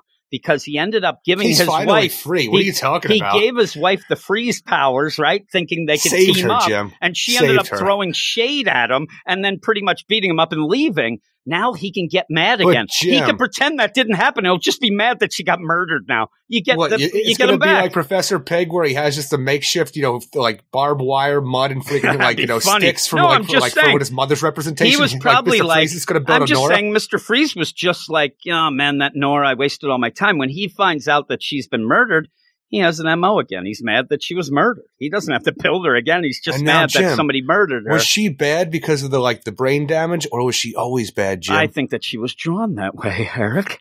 Maybe the brain damage with that, because remember, he took a little fewer or extra steps at that one point. I really think he should be going after Lex Luthor, especially now that he's not an apex predator. Well, now with all that, just to really spell it out, you said it. It was in Tomasi's Detective Comics. If you wanted to find out all that about Nora Freeze, it was this little story that kind of confused us a bit of why they were even doing it. But it still worked better than pre-Flashpoint Nora Freeze, when she was brought back to life with the Lazarus pits and absorbed all the energy and became the Lazara. Yeah, that's true. Or was it as good as when Scott Snyder made it, that it was never Freeze's wife, and ended up that he was just psycho. Wasn't Nora Freeze in that from the 1940s or something like that? Yeah, and she was frozen by her parents because she had a disease, and then Victor he just fell in love with her decades later. Yeah, he just fell in love with her because she was frozen. Hello, beautiful ice woman. Hello there, ice cubes. Look at you, tall drink of water. It was water. Cold as ice to me, but that's okay. Cold as ice.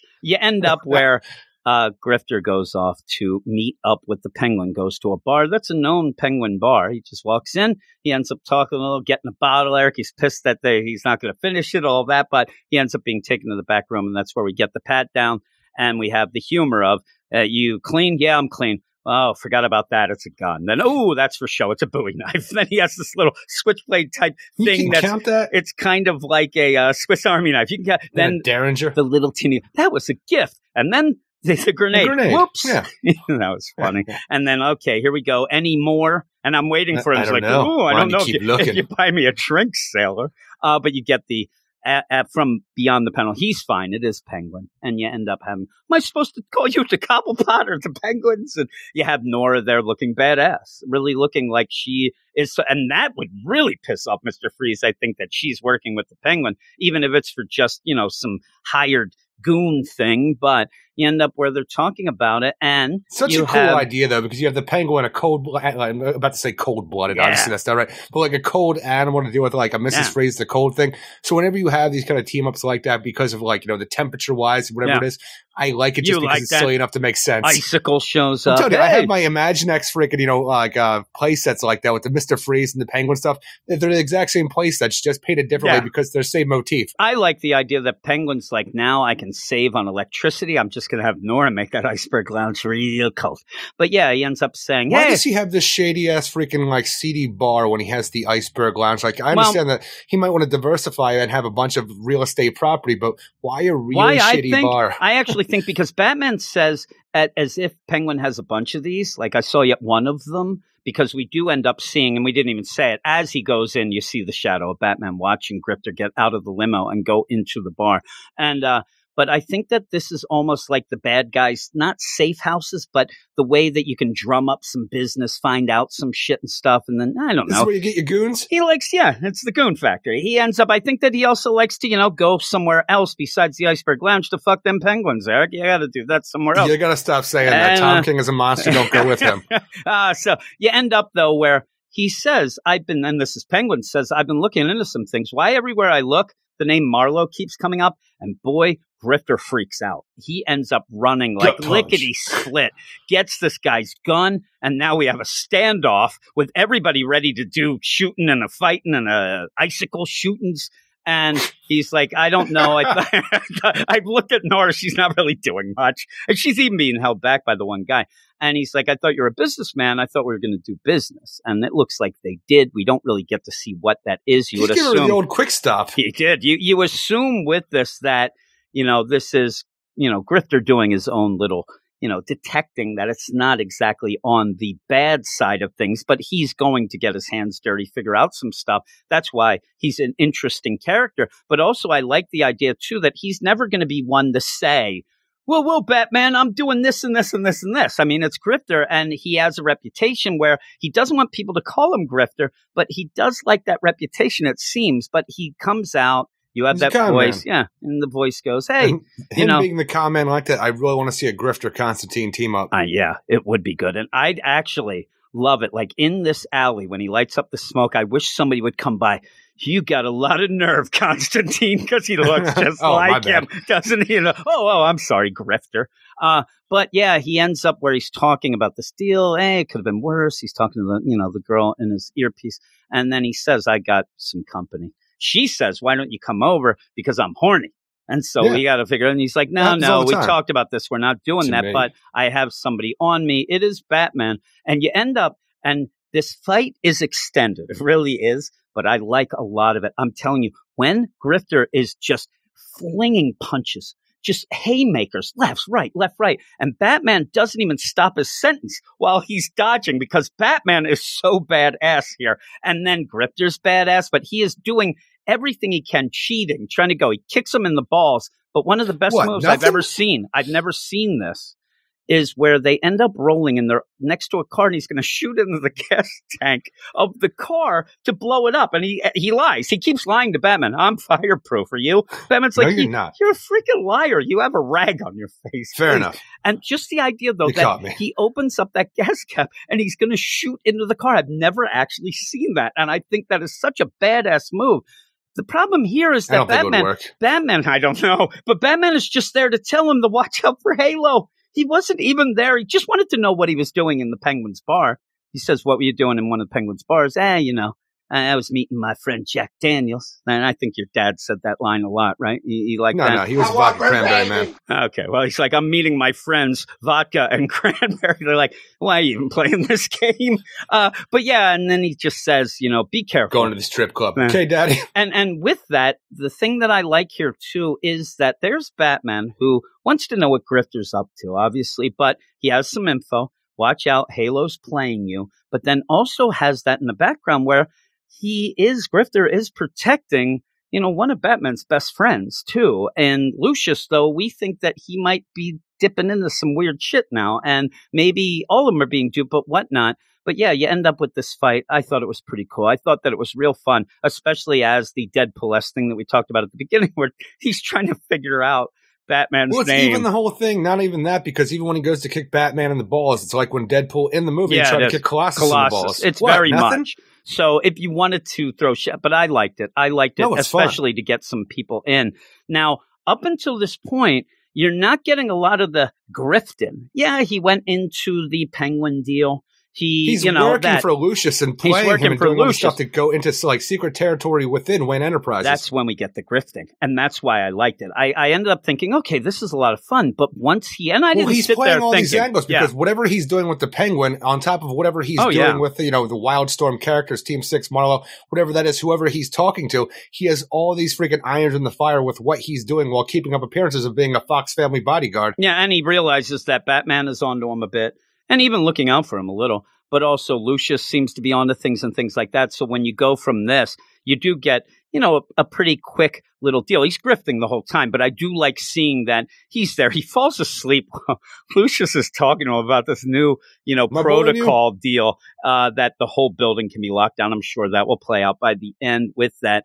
And then he falls asleep and he's like, hey, my boy, he wakes up. Whoa. And like you have him with this black eye. And now we get more of the jokes where he's like, hey, that girl last night, she give you that? Whoa. Sarah from HR said that my boss is not allowed to ask me about my sex life. And there's no Sarah in HR. Oh, is it Laura? And he just goes on. But he goes off and Lucius says, take the afternoon off. He keeps giving him off. But he goes and walks around the corner with a coffee, spills it on a security guard and grabs his clearance badge. That's where I thought was really cool. And then, again, he knows, and you could sit there and say, okay, he knew exactly the level he had to, all that stuff that he's done his work, and he goes in and gets into this, hidden room there, this thing, and you do end up seeing a bunch of computer stuff and says, I think Fox knows about computers, me. Multi-monitor, so it's important. Oh my God, look at that. I mean, you play a heck of one of those new games like Halo 2, Eric, see Halo. But yeah, that was what Batman was saying. Giant. Watch about Halo because it made Jim sick when he played the first. And so you have that. And it's cool that he says Lucius must know about me. But then we go off later that night. And it is a weird kind of ending, but I like it. You end up having Nightwing showing up with Batman. When Nightwing shows up with Batman in that first panel we see him, doesn't he just really look like Rick Grayson cabbie Nightwing here? Yeah, he does. He really does. But yeah, I was like, what game are we playing? And then I realized, it's just a weird angle. I like the game, though, that they're playing because Batman, he always has to win. Where Batman's like, you're getting slow. Because you know that he came afterwards. He wasn't first. He wasn't there. I want to know this one thing. Not only that, but he's like, Nora Freeze had a run-in with a man who calls himself the Grifter. I'm like, how do you know this? And no, he did not. Yeah, I guess maybe he was watching a little more of what was going on. And the run-in, I mean, they did have a standoff. She happened to be in a place. But we didn't see what happened after that. Maybe we'll see a little more of what happened in that meeting. Maybe Nora got pissed off and said, I don't like him or whatever. Yeah, you shut up. I don't know. We'll see. But yeah, that seems to be where Batman's going with the grifters. But I like that Nightwing's there like 10 minutes early. And then you end up where Batman sneaks up and goes, you're getting slow. And he's like, oh, man, I thought I was the first one here. Nope. You lose again, Dick Grayson. But yeah, you end up. So we end the issue with Nora Freeze dead in the Gotham River and Batman believing that Grifter has something to do with it. Yeah. And it's a shame that she's dead already. Bye, Mrs. Freeze. Right, bye. But yeah, Victor's a widower. Overall, I'm going to go with the idea that I think that this is worth it. All of the things. So. Oh, no, Red Hood and Grifter make this entire thing worthwhile in the long run. I gave it a 9 out of 10. That's how much I liked those two stories. I didn't mind the Harley Poison Ivy as much as you did. The Batman and the Outsiders was down. But again, the two bigger stories and the stories that are going to go on the longest, you end up having Red Hood as a 6 issue and the Grifters a 5. So we're going to get a bunch of one shots tied in like that, the Harley Poison Ivy as we go. And I think that the Batman Outsiders is 3-issue deal, but I liked it enough to give it a 9 and hopefully people will give it a shot for those two stories. And maybe they'll like the other two a little more than us, but I loved it. I thought it was great. What would you give it? The art for every individual, story that we're dealing with here, I liked all the way through. Everything works very good throughout the comic. the Harley Quinn, if you're a big fan of her or Poison Ivy, it's fine. It's just you'll know exactly what you're going to get because that's all you've read for years now with these two, or even watched the Harley Quinn's TV series. Yeah. That's all you've watched. Hey, you know what? Harley loves Poison Ivy. I'm like, the hell you say? Yeah. The Outsider story is just nonsense. She gave her a Poison Ivy plant, Eric. I don't understand what they're doing with either of their stories. But The Grifter, Red Hood, great stuff. 8 out of 10 for me. Yeah, I really liked it. But we're going to go off now to the mail. Yo, it's mail call. It's Mail with Eric. Hallelujah, it's Mail with Eric. Oh yeah, it's Mail with Eric. Hallelujah, it's Mail with Eric. Oh yeah, it's Mail with Eric. Hallelujah, it's Mail with Eric. Oh yeah, let's hear what you have to say. We don't need no Kimona. It's Mail with Eric. It is mail with Eric, but I have the mail, Eric. True. I'm not letting you get it. That was Dancing Mike right there. And I talked to Dancing Mike this week. He had just listened to our 2-back pop culture podcast. He just got to that, and he wanted to let me and you know that he is not a big fan of Iron Maiden. Remember when we were talking about the whole deal with the Rock and Roll Hall of Fame? Remember when it was the people in the Rock and Roll Hall of Fame and we were talking about Iron Maiden and if they should be in it? And I said, woo, Dancing Mike's going to get mad at you. If he said he never has bought an Iron Maiden album, though he respects them, but he doesn't really listen to them, Eric. And I said, that's kind of how I am with it, but I still hate Bruce Dickinson for his fencing. I don't need that, Eric. The nerve of him being good at 2 things. I don't like that. I'm waiting for you to be good at one thing. Is he?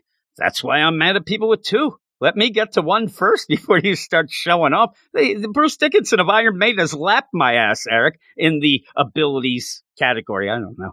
Here we go, Eric. It is the mail. And if you want to be part of the mail and be the star of the show like Eric and J-Man, you can email us in at weirdsciencedccomics@gmail.com. I was afraid I was going to get that wrong. I did not, Eric. Good. Because I'm as good as Bruce Dickinson. Look at me. Not. I'm a fencer and a heavy metal singer. Ooh la la. Look at me. Oh, I hate him. And J-Man says, hey, Jim. And I mean Bruce Dickinson, not J-Man, Eric. He says, hey, Jim. What's up, Eric? What's up, J-Man? I was busy with work today. The end. Can be great. That's like a man ship. You know, I was busy at work today and then got attacked by 3 hyenas and a cougar. And I just had the urge to email the best goddamn comic podcast for DC Comics. Oh, yeah? Who was that? I don't know, but then he got back to us. That's what happened. Oh, my. We should have been like a 1950s old-time radio team, Eric. We would have been great. Like 1920s vaudeville. Hey there. Hey, you going to hunt bear? No, I'm going to dress in the 9s. Oh, my goodness, there. After 1 year of craziness, things in comics are starting to return to normal, he says. The Batman-centric titles are ramping up. Batman, Detective Comics. What do you mean Batman ramping up? They've never ramped down. Batman Urban Legends, Batman Black and White, Legends of the Dark Knight, Batman Catwoman, the next Batman Second Son. Did I miss any title? You just I'm sure you did. Probably because it's 99% of them. Cue Twitter rage right now of people. Oh, what is it? This one guy goes, why don't they just call it the Batman Comics? This was this week. And then somebody said, somebody put, well, it is DC Comics. That stands for Detective Comics. Yeah, I know it's Detective Comics Comics. I ended up putting the GIF of that is so tired. I'm like, I don't need your nonsense. I'm more of a GIF guy. I think now I've learned more from Stork. From Stork. And now when you're in the game, Eric, at one point, I like to, and you'll laugh at this, where I claim to you that using animated GIFs was prop comedy on Twitter. I used to say I was a good prop comic because I had some good GIFs. Yes, you're the Carrot Top of Twitter. I was. The Spider-Man titles are ramping up as well, he says, Eric. Is there a Ben Reilly Scarlet Spider book out? I don't know. Is there? No. Amazing Spider-Man. He says Amazing Spider-Man, which is going weekly in June. Very weekly, Eric. Fun issue this week. He ended up changing up the suit. People lost their minds, but there was a twist to it. So he actually changed up from diamonds to clubs, Eric. That was the suit change. These are the jokes there. He also fine, says, I'll look it up myself. He also, what, the new suit? Yeah. Oh, it's just, how am I going to explain it? It looks like a video game suit. It's blue. We describe books all the time. What's kind? going on? Okay, I'll say it. It's got like blue stuff. Okay. I see what it is now. People were all like upset when they first announced this, and I thought it was actually kind of cool because I love it when they do change things up like this. Because even the black suit in the '80s, or even when you had the Iron Spider-Man suit in the early 2000s or mid 2000s, I thought that was a cool ass suit. And Ben Reilly's original suit, I thought was amazing. Oh, Ben! All roads lead back to Ben Reilly here. You end up where the suit is kind of a dupe to people because Peter does not make it himself. It's not even something he wants. Nora Winters ends up paying Spider-Man a big sum of money to wear the suit so that she can stream live feeds and do things on the Twitters and the social media. And with that, you hate when things happen like that. You know, the whole social media thing, you get the Burnside back row and stuff like that. But where it is funny to me is the idea where, you know, Spider-Man kind of stays around that same age for a while or whatnot, but he does act as old as his character really is. He does not know how things work in the social media, while you end up having J. Jonah Jameson, who is old, ends up loving it and taking to it so much. So Peter has no idea how this goes, but I thought that it was a pretty fun issue. I still want to know more about Kindred, Eric. And the best thing is Eric can barely remember how long it was since he was on the Marvel podcast and he was dealing with Kindred back there. That's how crazy that is. But Nonstop Spider-Man, I ended up talking to my French friend, not Pepe Le Pew, because he was canceled. I said, hey, Francois. Couldn't think of a French name, Eric. Hey, Francois, what do you think of that Nonstop Spider-Man? And he said, "His garbage," is what he said. So it wasn't me, but that book stinks. Miles Morales, Spider-Man, I like that. And Spider-Man Spider's Shadow, holy moly, I don't even know what that is. Along with several wallet-emptying Spider and Bat comics, we also are getting mini events, line-wide reboot of sorts from Marvel, Eric. I got to check. I'm telling you, the thing is, like as a kid, if I had some money, these are what I was spending on. You know, there's a green, like a Kyle Rayner Green Lantern book, maybe a Justice League book. For the majority of it, I'm going to buy some Spider-Man books and some like Batman books and maybe some Justice League books, and X-Men books. I mean, like Uncanny X-Men always for me. So what you're saying is you're buying everything. No, the thing is, there was a reason these characters are popular and always have been popular. And, you know, these are why we push them, because they sell. I didn't tell everybody this, and it's more of a Marvel announcement anyway. But at this moment, Eric is binging on the Hickman X-Men and will be joining me on the Marvel podcast. The what now? I said I read Uncanny X-Men. Awesome. That'd be so. Is it me, or does Heroes Reborn seem like an excuse for Marvel to make a new universe with amalgamated characters who seem oddly similar to characters of the DC side? Now, that's not just you. That's what it is. I don't even know why Marvel would say, "Hey, everybody, remember that Heroes Reborn stuff we fought in the late 90s that everybody hated? We're going to call it the same thing and hope that you don't remember." I'm like, don't say shit like that. Just you pick a new name. That's like a Bendis move, right? It is. I thought that this Heroes Reborn, because it is Jason Aaron, and it's going through the Avengers book, and the big tagline was, "What if the world had no Avengers?" And my joke is, we haven't, since Jason Aaron's been writing that shitty Avengers book, Eric, because they're never in that. I just think that he doesn't really like to write straight up Avengers stuff. And once BC Avengers up too. And they're kind of hanging. You ended up having a little BC X-Men at one point to find out with the Fiery Phoenix back in the day, Eric. And that ends up, get this, spoiler alert, the Phoenix Force is Thor's mother. This is the garbage I have to go through a lot of times by myself. I need my Eric Shea. I need you to make me sane. But he says, if you're tired of Batman but love the DC character archetypes, you can buy our overpriced comics event and single issues with 5 to 10 variant covers each. Now, with that, quick here with J-Man, the idea of Heroes Reborn isn't as bad as you think, because it is very contained in a couple books that are only those books. Like, you're not going to get, it seems like, a Daredevil getting taken over, one of the books you like. They have specific books, and if you want to avoid it, you can. Now, talk about and he's talking about all this. When they bring him back Spider-Boy, because that's all I want to read. I want Spider-Bite, Eric. If you want to see me cry, bring back Spider-Bite. I will cry my eyes out. With this, though, you end up at the point where I'm telling you, I do. I'm a very emotional. You're just a sad man. I'm like, would you stop crying all the time? You blubbery motherfucker. I sit down here and I end up having a framed picture that Tanya got for my birthday a couple years ago, where it is a drawn thing with the weird Science DC Comics logo and stuff like that her and Reggie ended up getting for me. And I look at it and I get so sad about Reggie and my wife not talking to me. Well, it's not even that. You talk about the idea of making cry. It just upsets me all the time because what are you, Kevin Smith now? Because even when they had the whole WandaVision, the final episode, I follow Kevin Smith on Facebook, and what I see all the time is a close-up of his face after he just got done crying for an hour. I'm like, why is all of your reviews just you weeping, Kevin Me, Smith? or are you still Kevin Smith? What I have, both of you. No, it's just when you end up having things happen, I get a little misty-eyed. And he does over everything. Yeah, well, I'm not saying that. I'm telling you, most of the time, I'm just a dead stare with a cold black look, Kevin Smith's crying again. It just means that he watched something. Oh my God, he just read his laundry list. He made up his grocery list. Eggs. Stop smoking weed. Oh my God, I don't have cheese. But I'm saying with J-Man talking about all this, he doesn't seem to bring up King in Black, which is going on now, hard and heavy. And that's an event that has like 60 freaking issues, and it's taking over everything, and it's gone on too long, too many issues, and I'm bored with it. On the DC side, we're getting anniversaries for characters who I could swear already had giant-sized anniversary issues a couple years ago. Green Lantern, Green Arrow, Wonder Woman, and what is it with these special miniseries around the character drawn in 2 colors, he says. Batman Black and White. That Batman Black and White has been a classic thing, so they ended up going a little too far with it. I don't buy it, too. They're like, they have Jim Warner, Brown and Brown is what mine was. And change underwear. Great. And that's all it's about. Brown and yellow. All right. That's good. You got a palette there. Batman Black and White, Wonder Woman Black and Gold, Superman Blue and Red, Wolverine Black, White, and Blood. Proving that Logan is the best that ever did it by adding a third color, though. I have to tell somebody on Twitter this as well. The gimmick was done before with the Harley Black, White, and Red. So it wasn't Logan, though. The whole blood part is cool. I also enjoy He's just taking over from Kiss thing, putting their blood in the ink. Damn right. That's pretty cool, right? The only comic that could give you hepatitis.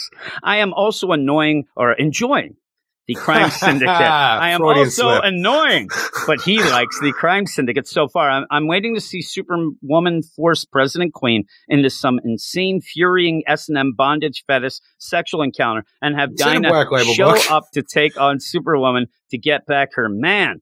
Might not be your man there. I liked Ultraman's old backstory from Forever Evil, where he tortures his parents for a while instead of outright leaving them. I like John Stewart as Power Ring over that weak dipshit version of Hal Jordan. I love Harold Jordan. How much of a weak dipshit he was. That's what makes him great. That's what makes the Power Ring so cool. I did not like this week's Wonder Woman. Who is she now, Eric? A Norse god version of Tom Cruise? Is it? And rinse, die, and repeat? You like that movie, right? I do, actually. I didn't know what the hell you were getting at with the whole thing with Edge of Tomorrow. Edge of Tomorrow. They made a big mistake by putting the die, rinse, and die and what they had on that. You don't even know what it is. You ended up having it on. You had it on the poster, and it was bigger than the actual name and on the DVD. Did you guys like Swamp Thing #1, Eric? It was all right. Yeah, it was okay. I like the art and the way the story was told. We did talk about it last week, right? Nobody listens. Okay. That I've realized, but I don't know where Ram V is going with this new Bearer of the Green. Neither do we. It's like Eric asking me questions about Jason Todd's mother. Is it Levi? Right? Did either of you check out ENIAC #1, Eric? ENIAC #1. It's a Matt Kindt book. They have a new company. I don't even know what you're saying to me. I think that I was talking about some baby formula or something. No, it's a book that came out, and it ended up being a big thing. How do you spell that? ENIAC. And it's a big thing because they ended up trying to make this company. Son, read it. They made this whole deal where that it's a company that's supposed to be for the people, but then they only released a couple first edition prints, but then those got bought up, and then we're selling out the ones. I don't know.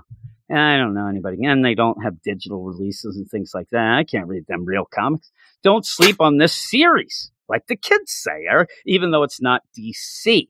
Yeah, I'm sleeping on it, man. Yeah, I think that you've been asleep on that. I love Matt. I actually a lot like of Matt DC Kindt. comics to keep on reading to make sure I can have half-brained ideas, for anything that we're dealing with going forward. 40 issues of House of Mystery. 44. But the ENIAC, there's an annual in there. If I do end up getting back to the indie podcast on Patreon, ENIAC is one of those, and also that Scott Snyder Noctura, whatever it is, would be. And check out Tankers #1 next month from Robert Venditti. And I don't have a sound effect for that, Eric. And I don't know, Tankers? What is that? Is that like the different version of the TV show Cheaters or something, right? The diverse world of tank truck drivers. Is it?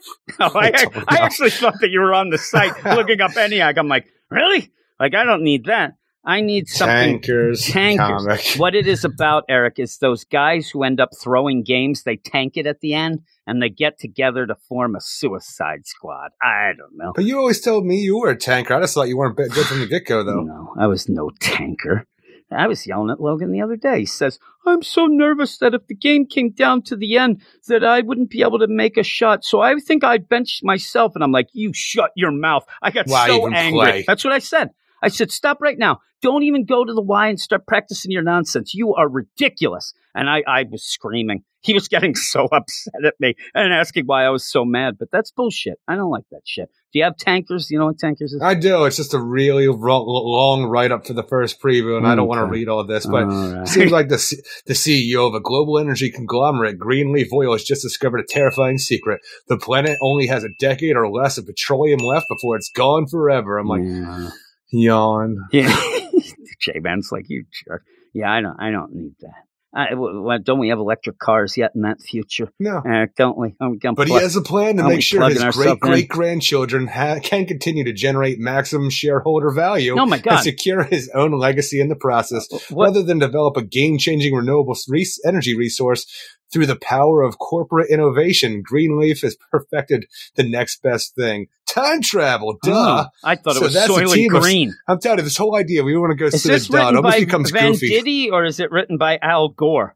What's Time going travel, on here? duh. So that a team of 6 field rat contractors armed to the teeth in individually customized mech suits can go back to the Cretaceous period, tweak the trajectory of the meteor that killed the dinosaurs, and give mankind another 500 millennia worth of oil reserves. Really? What happens when you're reading a solicit that confuses you? You're going there. As I'm looking at the cover, there's a gigantic mecha standing on a pile of dinosaur bodies. I like that. As a freaking asteroid is coming down to Earth. Oh no. Pretty cool cover, actually. They're the asteroid, Eric, all along. The asteroid was inside us. In her suit and aliens kind of thing, just killing dinosaurs and standing on them. Yeah, that's cool. It's like Turok meets aliens, Eric, right? Turok. Wasn't that already Turok? Yeah, he just went around with spears and shit. If I remember right, the one I played, right? And bow and arrow and stuff like that. But yeah. They had a gun that shot a ball out that drilled into your brain. Yeah, that was pretty cool. Turok 2. Yeah. That's the only reason I played that game. I'm telling you, if you want some crazy, crazy weapons and stuff, go back and play Oddworld. The one with the stranger, or something like Stranger's Wrath or something. I didn't like playing the first Oddworld. Did they ever get any better? No, they did. This was an open world deal where you ended up collecting animals to use as weapons. I never knew what I was supposed to do in that game. Yeah, I think it was like something Wrath. Like Echo the Dolphin for me too. I'm like, I don't know what I'm supposed to do. Yeah, that game was bullshit. I sat there and started eating more tuna after playing Echo the Dolphin, hoping that somehow those nets would catch those dolphins and it could be ended then, Eric. That's how much I hated that game. That game was nothing. I just ended up, I'm like, all right, I'm swimming around. Well, I don't like swimming in real life. Really? I'm shoot doing my it sonar here? At this orca, and he might say something, or there's a gem over here, and it might say something that I don't understand. With that, I would like to play Seaman right now, and not the Seaman that me and you play, but the game where that fish that's just a monstrosity talks shit on you. Do you need the microphone and controller? I believe you do with the Dreamcast and stuff. I love the Dreamcast, though. Yeah, it really is a time to play Seaman. Oh, my God. Oh, Seaman. We miss you, Seaman. Yes, but thanks, everybody. Thanks, Jamin. You got that for the Switch yet? He says that's it for now. That over? I don't think so. They ended up, doing that and then getting that mecha game that had that huge-ass cockpit controller. Oh, that was crazy, too. That's all for now. Keep up the good work, and I'll see you in 7 or 14 or 21. It's J-Man from Half Moon Bay, and that is the mail. Again, if you want to, tickle our fancy and write and email us at WeirdScienceDC. We might talk about Seaman. Gmail.com. Seaman does come up quite often there, Eric. But with that, we're going to go off to finish up the podcast with Wonder Woman. Well, he stares into the mirror, moosing up his hair. Blows kisses to himself, and he really thinks that tear is tear. Well, that's just Eric Shea, looking for a star screen or maybe a hubcap. Spends all his money buying all that crap. Well, that's just Eric Shea, And Eric Shays here with me to finish up this here podcast with one Wonder Woman book in a trip off to Asgard. Eric, we're off to Asgard. Let's see who might be Aren't there. We just off to Valhalla? We are get to Valhalla at one point, but at one point you have Siegfried yell, "Welcome to Asgard." He's all excited though, Eric. But really, the action always would happen in Valhalla. But this is Wonder Woman 770, written by Michael W. Conrad and Becky Cloonan. He's put Becky in her place, Eric. That's behind him now in the credits. Art by Travis Moore. Great art. I think the art is spectacular. Colors by Tamra Bonvillain. She blocked us, Eric, and letters by Pat Brousseau. We also have a backup story written by Jordi Belair, art by Paulina Donachau, colors by Kendall Good, and letters by Becky Carey. And that story we probably won't spend a lot of time on, Eric, that backup. But what are you going to do with a lot of that? She rides Jumper. Wants to do some more stuff. Damn right she does. Jumper. But Diana is in Asgard, and it sounds pretty cool to me as we expand the mythology involved with Wonder Woman even more. I thought Cloonan and Conrad, I'm not putting Conrad first. I don't care what he does. I don't care how he plays this game, Eric. I'm putting him second. Did a good job of setting up a couple of mysteries here, one of which could bring on Ragnarok. After being down on their future state Wonder Woman stuff, I'm glad to see they saved the good stuff for the regular run so far. Oh, and by the way, Siegfried is a damn good-looking guy. Eric, he is sexy. As far as he's backup no Khalid goes, in the future state. I don't know. He's pretty good, but as far as backups go, it's a cute look at young Diana that might give me a tiny bit of the Legend of Wonder Woman look that I love so much, but I think it might be a little too cute and nothingness for most people, especially with the darker kind of deal with Wonder Woman being the warrior princess here as she goes off to Asgard and ends up, going through their daily fighting, ends up in Valhalla, things like that. And what I do like about this, because it does kind of ape a little of what happened to Aquaman. You end up on that, island of the ocean gods. The old sea gods? Yeah, I'm right away. I like this setting a little better, the whole Asgard deal. This is a way better in my mind, because while you had Arthur and that just, come to a random island with amnesia with old sea gods and have to do this whole thing up. Here we have this gigantic story, because I was wondering how you're going to have a Wonder Woman book with a character who sacrificed herself and was ascended to this extra cosmic being, and now she is just here in Asgard, in Valhalla, replaying, pretty much, like Asgardian heaven over and over again through the battle. Then we, feast. And I'm like, she doesn't know who she is or why she's here or why she does know certain things or doesn't know other things. When you get put in this whole other situation dealing with other, mythologies and stuff like that, it's a cool way to do something new with Wonder Woman, but also you can take your time to tell, because it is to a degree like, Aquaman, where he had amnesia. She seems to have the same way for what she is like, but she is in the sphere of the gods, being able to do new things in new cool ways as Wonder Woman. But like as the progression goes, I look forward to finding out what we have and what this means to an ascended Wonder Woman. That's the thing, is you've set it up where in the Aquaman, and I think that a lot of people will compare it to that, and I think that a lot of people might write it off because of it, because most people didn't like it as much as we did, and you didn't even love it at first. Not at first, but no. Got with better. That, you end up having some, cool characters that you could recognize, but also it fits. Well, you get Thor. You see him, and I'm like, there's Thor. But people know who it is. I don't recognize him. Well, I'm saying this is the Norse mythology that you can go with, that it might even look more like him.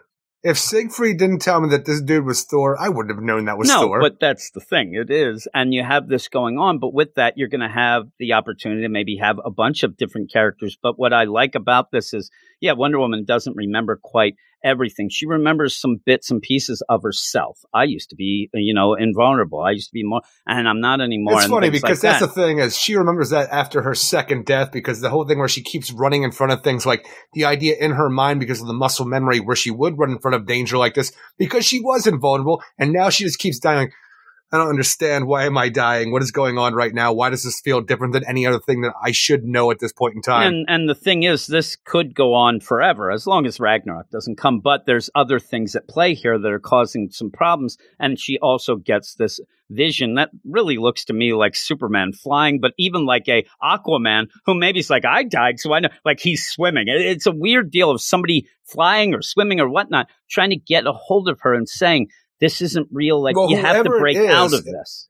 in my mind, it's a vision that keeps coming to Diana every time she's like, killed in Valhalla and stuff like that. Yeah. And before she's respawned in the feasting halls of Valhalla. But this whole thing's like, well, now you've done it. I get it. This place is kind of cool. Even the idea where they are piercing the veil of the sphere of the gods into the Skylands here where Diana is and telling her, all of this is wrong. Everything you're dealing with right now is like, you're in the wrong place, the wrong time. I'm not sure why it's happening, but you can't stay here. Your power, there. And it becomes this big mystery about why Diana is here and what is she doing and who is this mysterious person trying to pierce the veil to talk to her, telling her this is all wrong. You can't stay here. But on top of that, having the idea from this little squirrel thing, which I had the name a second ago. I don't have it anymore because it's a talking squirrel. It is a whole thing. It's Ratatosk, and it just looks like a Pokemon. I choose you, Ratatosk. Yeah, it does. But the whole thing is like it's the messenger of the Tree of Life, and just wants to tell Diana, yeah, because the Tree of Life.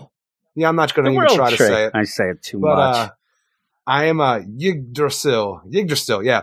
So the Tree of Life is dying. It's going to cause Ragnarok. It's going to be a whole big problem if we don't figure out how to save the Tree of Life. Yeah, and even with that, I like that it goes with, and I'm like, okay, people are going to be like, oh, here we go. Like, some people still don't realize that Thor is just out there for anybody because it is mythology and stuff like that.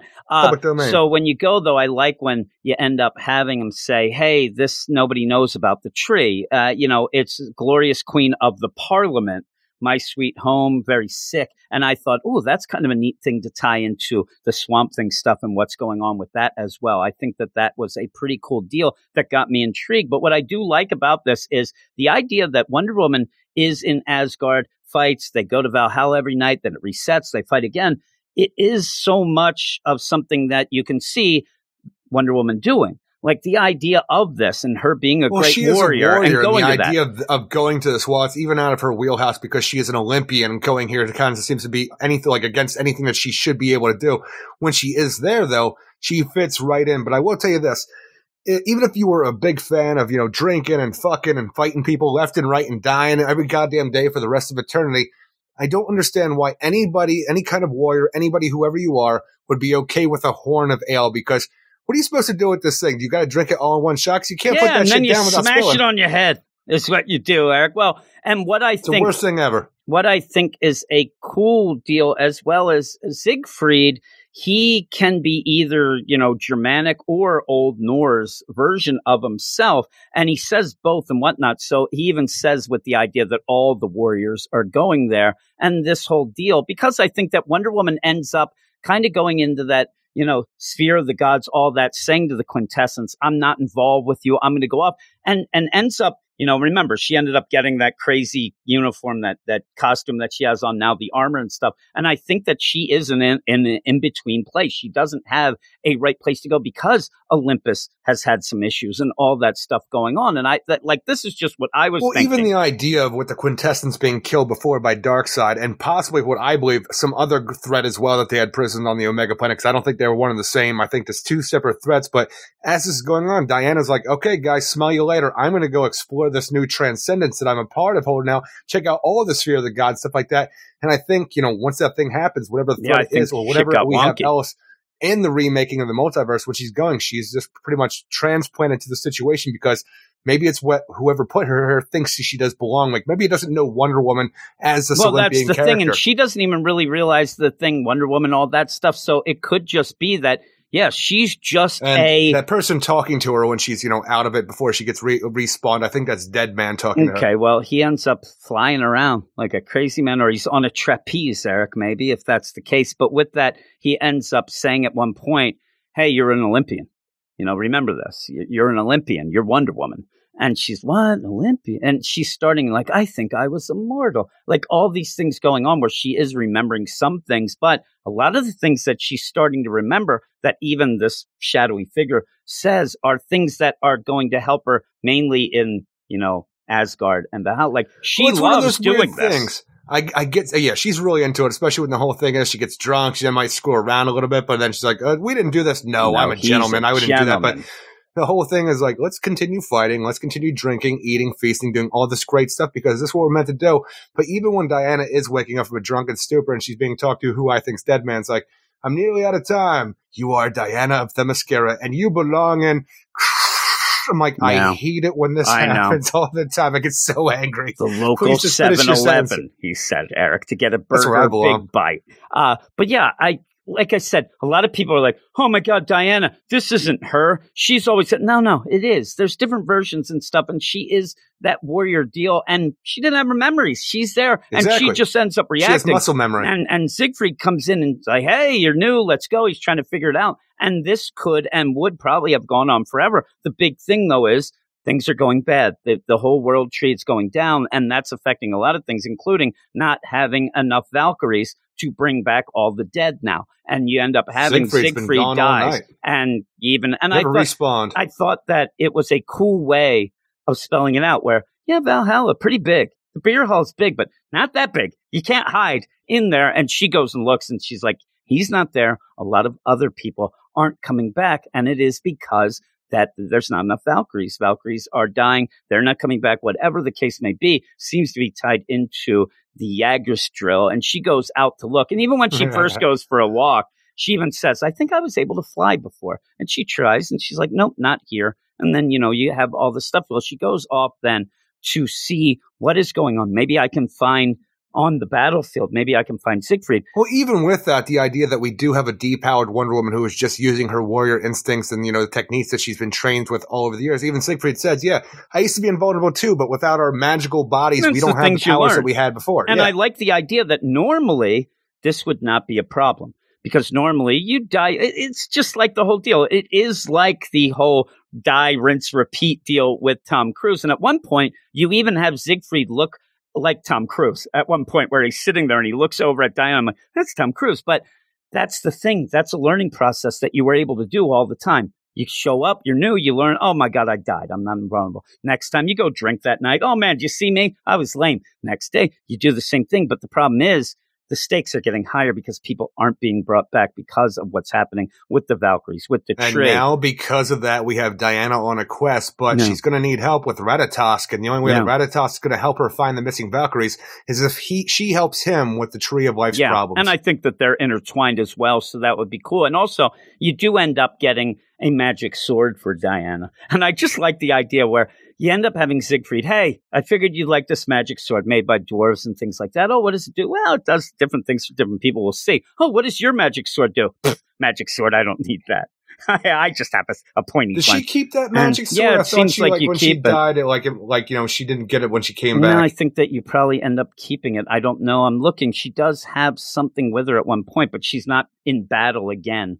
So I don't know. But I would assume that when you die, you have that bound to you, because even then he says, hey, you need to get a magic sword. You're not going to use that crusty old thing that we gave you yesterday. So I think that she still had that. Yeah, I'm saying though, but I think she still had some things going on with it where you probably come back with that and your armor as well and stuff. So he gives her that magic sword, but maybe that's even a tie-in to kind of get him back. But he ends up walking as like the Walking Dead. I mean, he is a ghost. He can't see. He's ghost walking in the ghost realm. Yeah, and you end up where Diana's like, can I help you? What do we have to do? The fog is rising and I must go in. I'm fading. And the Valkyries are having problems. And then they're like, we have to do some work. Her and, Ratatosk. And they're going to go off and figure out what's going on.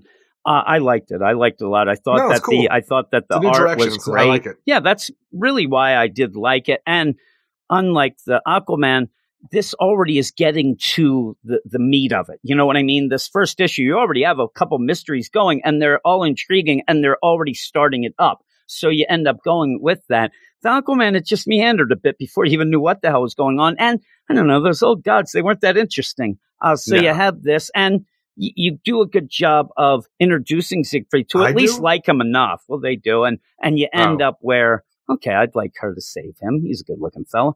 And then you get the backup. That's all that matters. And the backup, it does. That's what I've learned in life.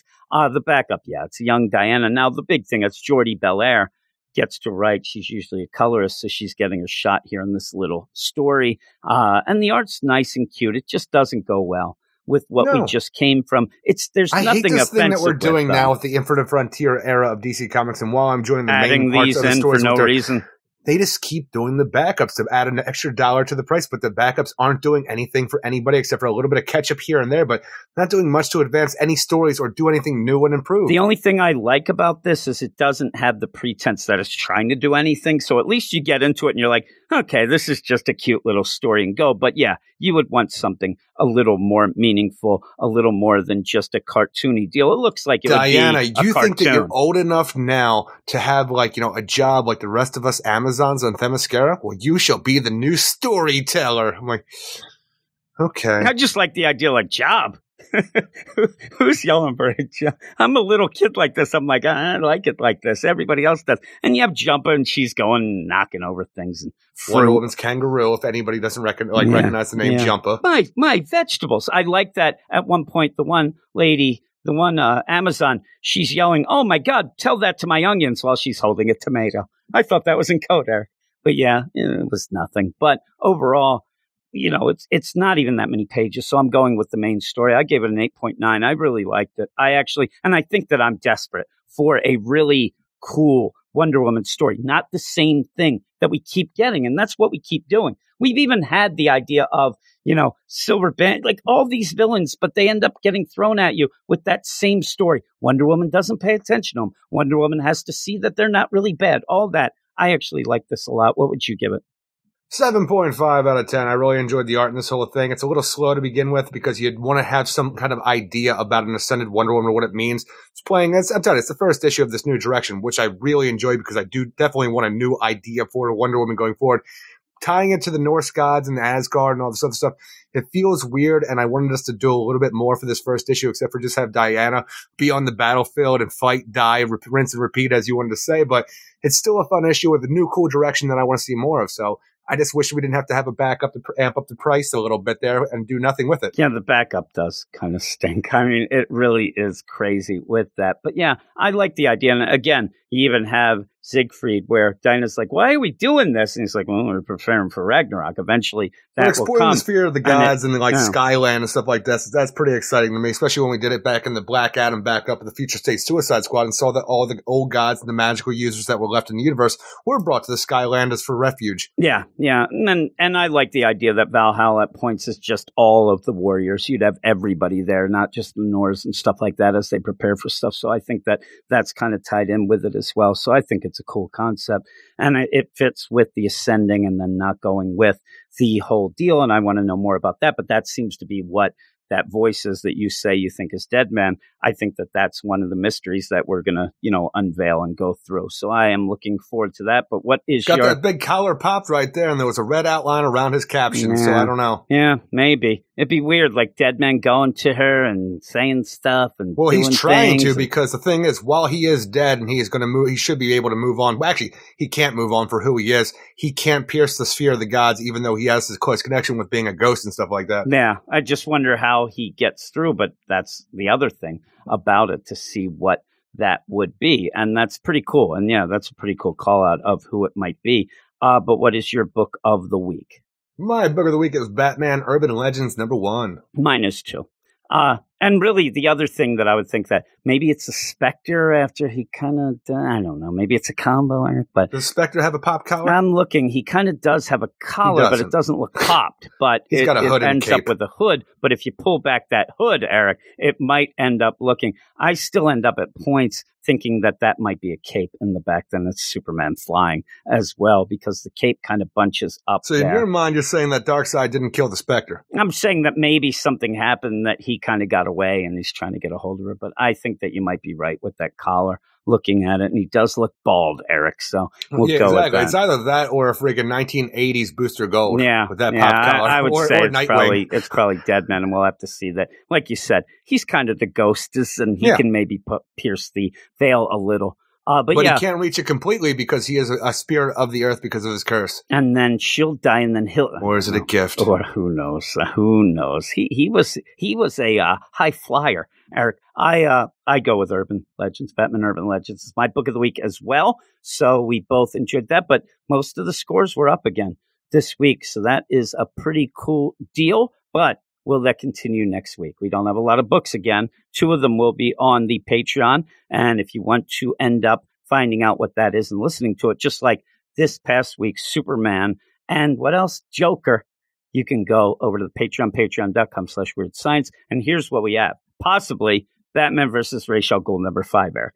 That is a bone of contention. Is that possibly? Maybe from me. We'll see. We'll see. It'll be a shout out to Reggie. I feel like then you have to go back and catch up on what's going on because I know you don't remember. No, I don't. The book hasn't been out in like 7 decades. Catwoman #29. And even then, I didn't know what was going on there. There's no real reason to go back. That book was nonsense. Catwoman #29. We'll see what Ram V has for Catwoman and the Strays, Eric.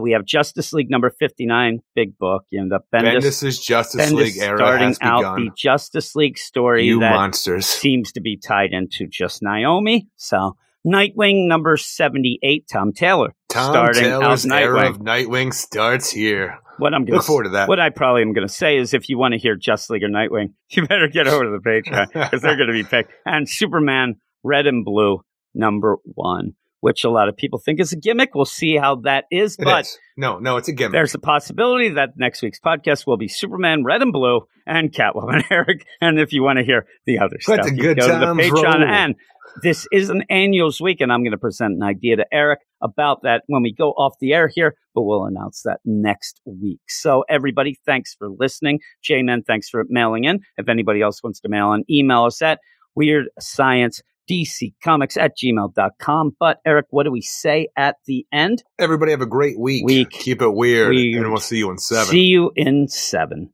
How dare you?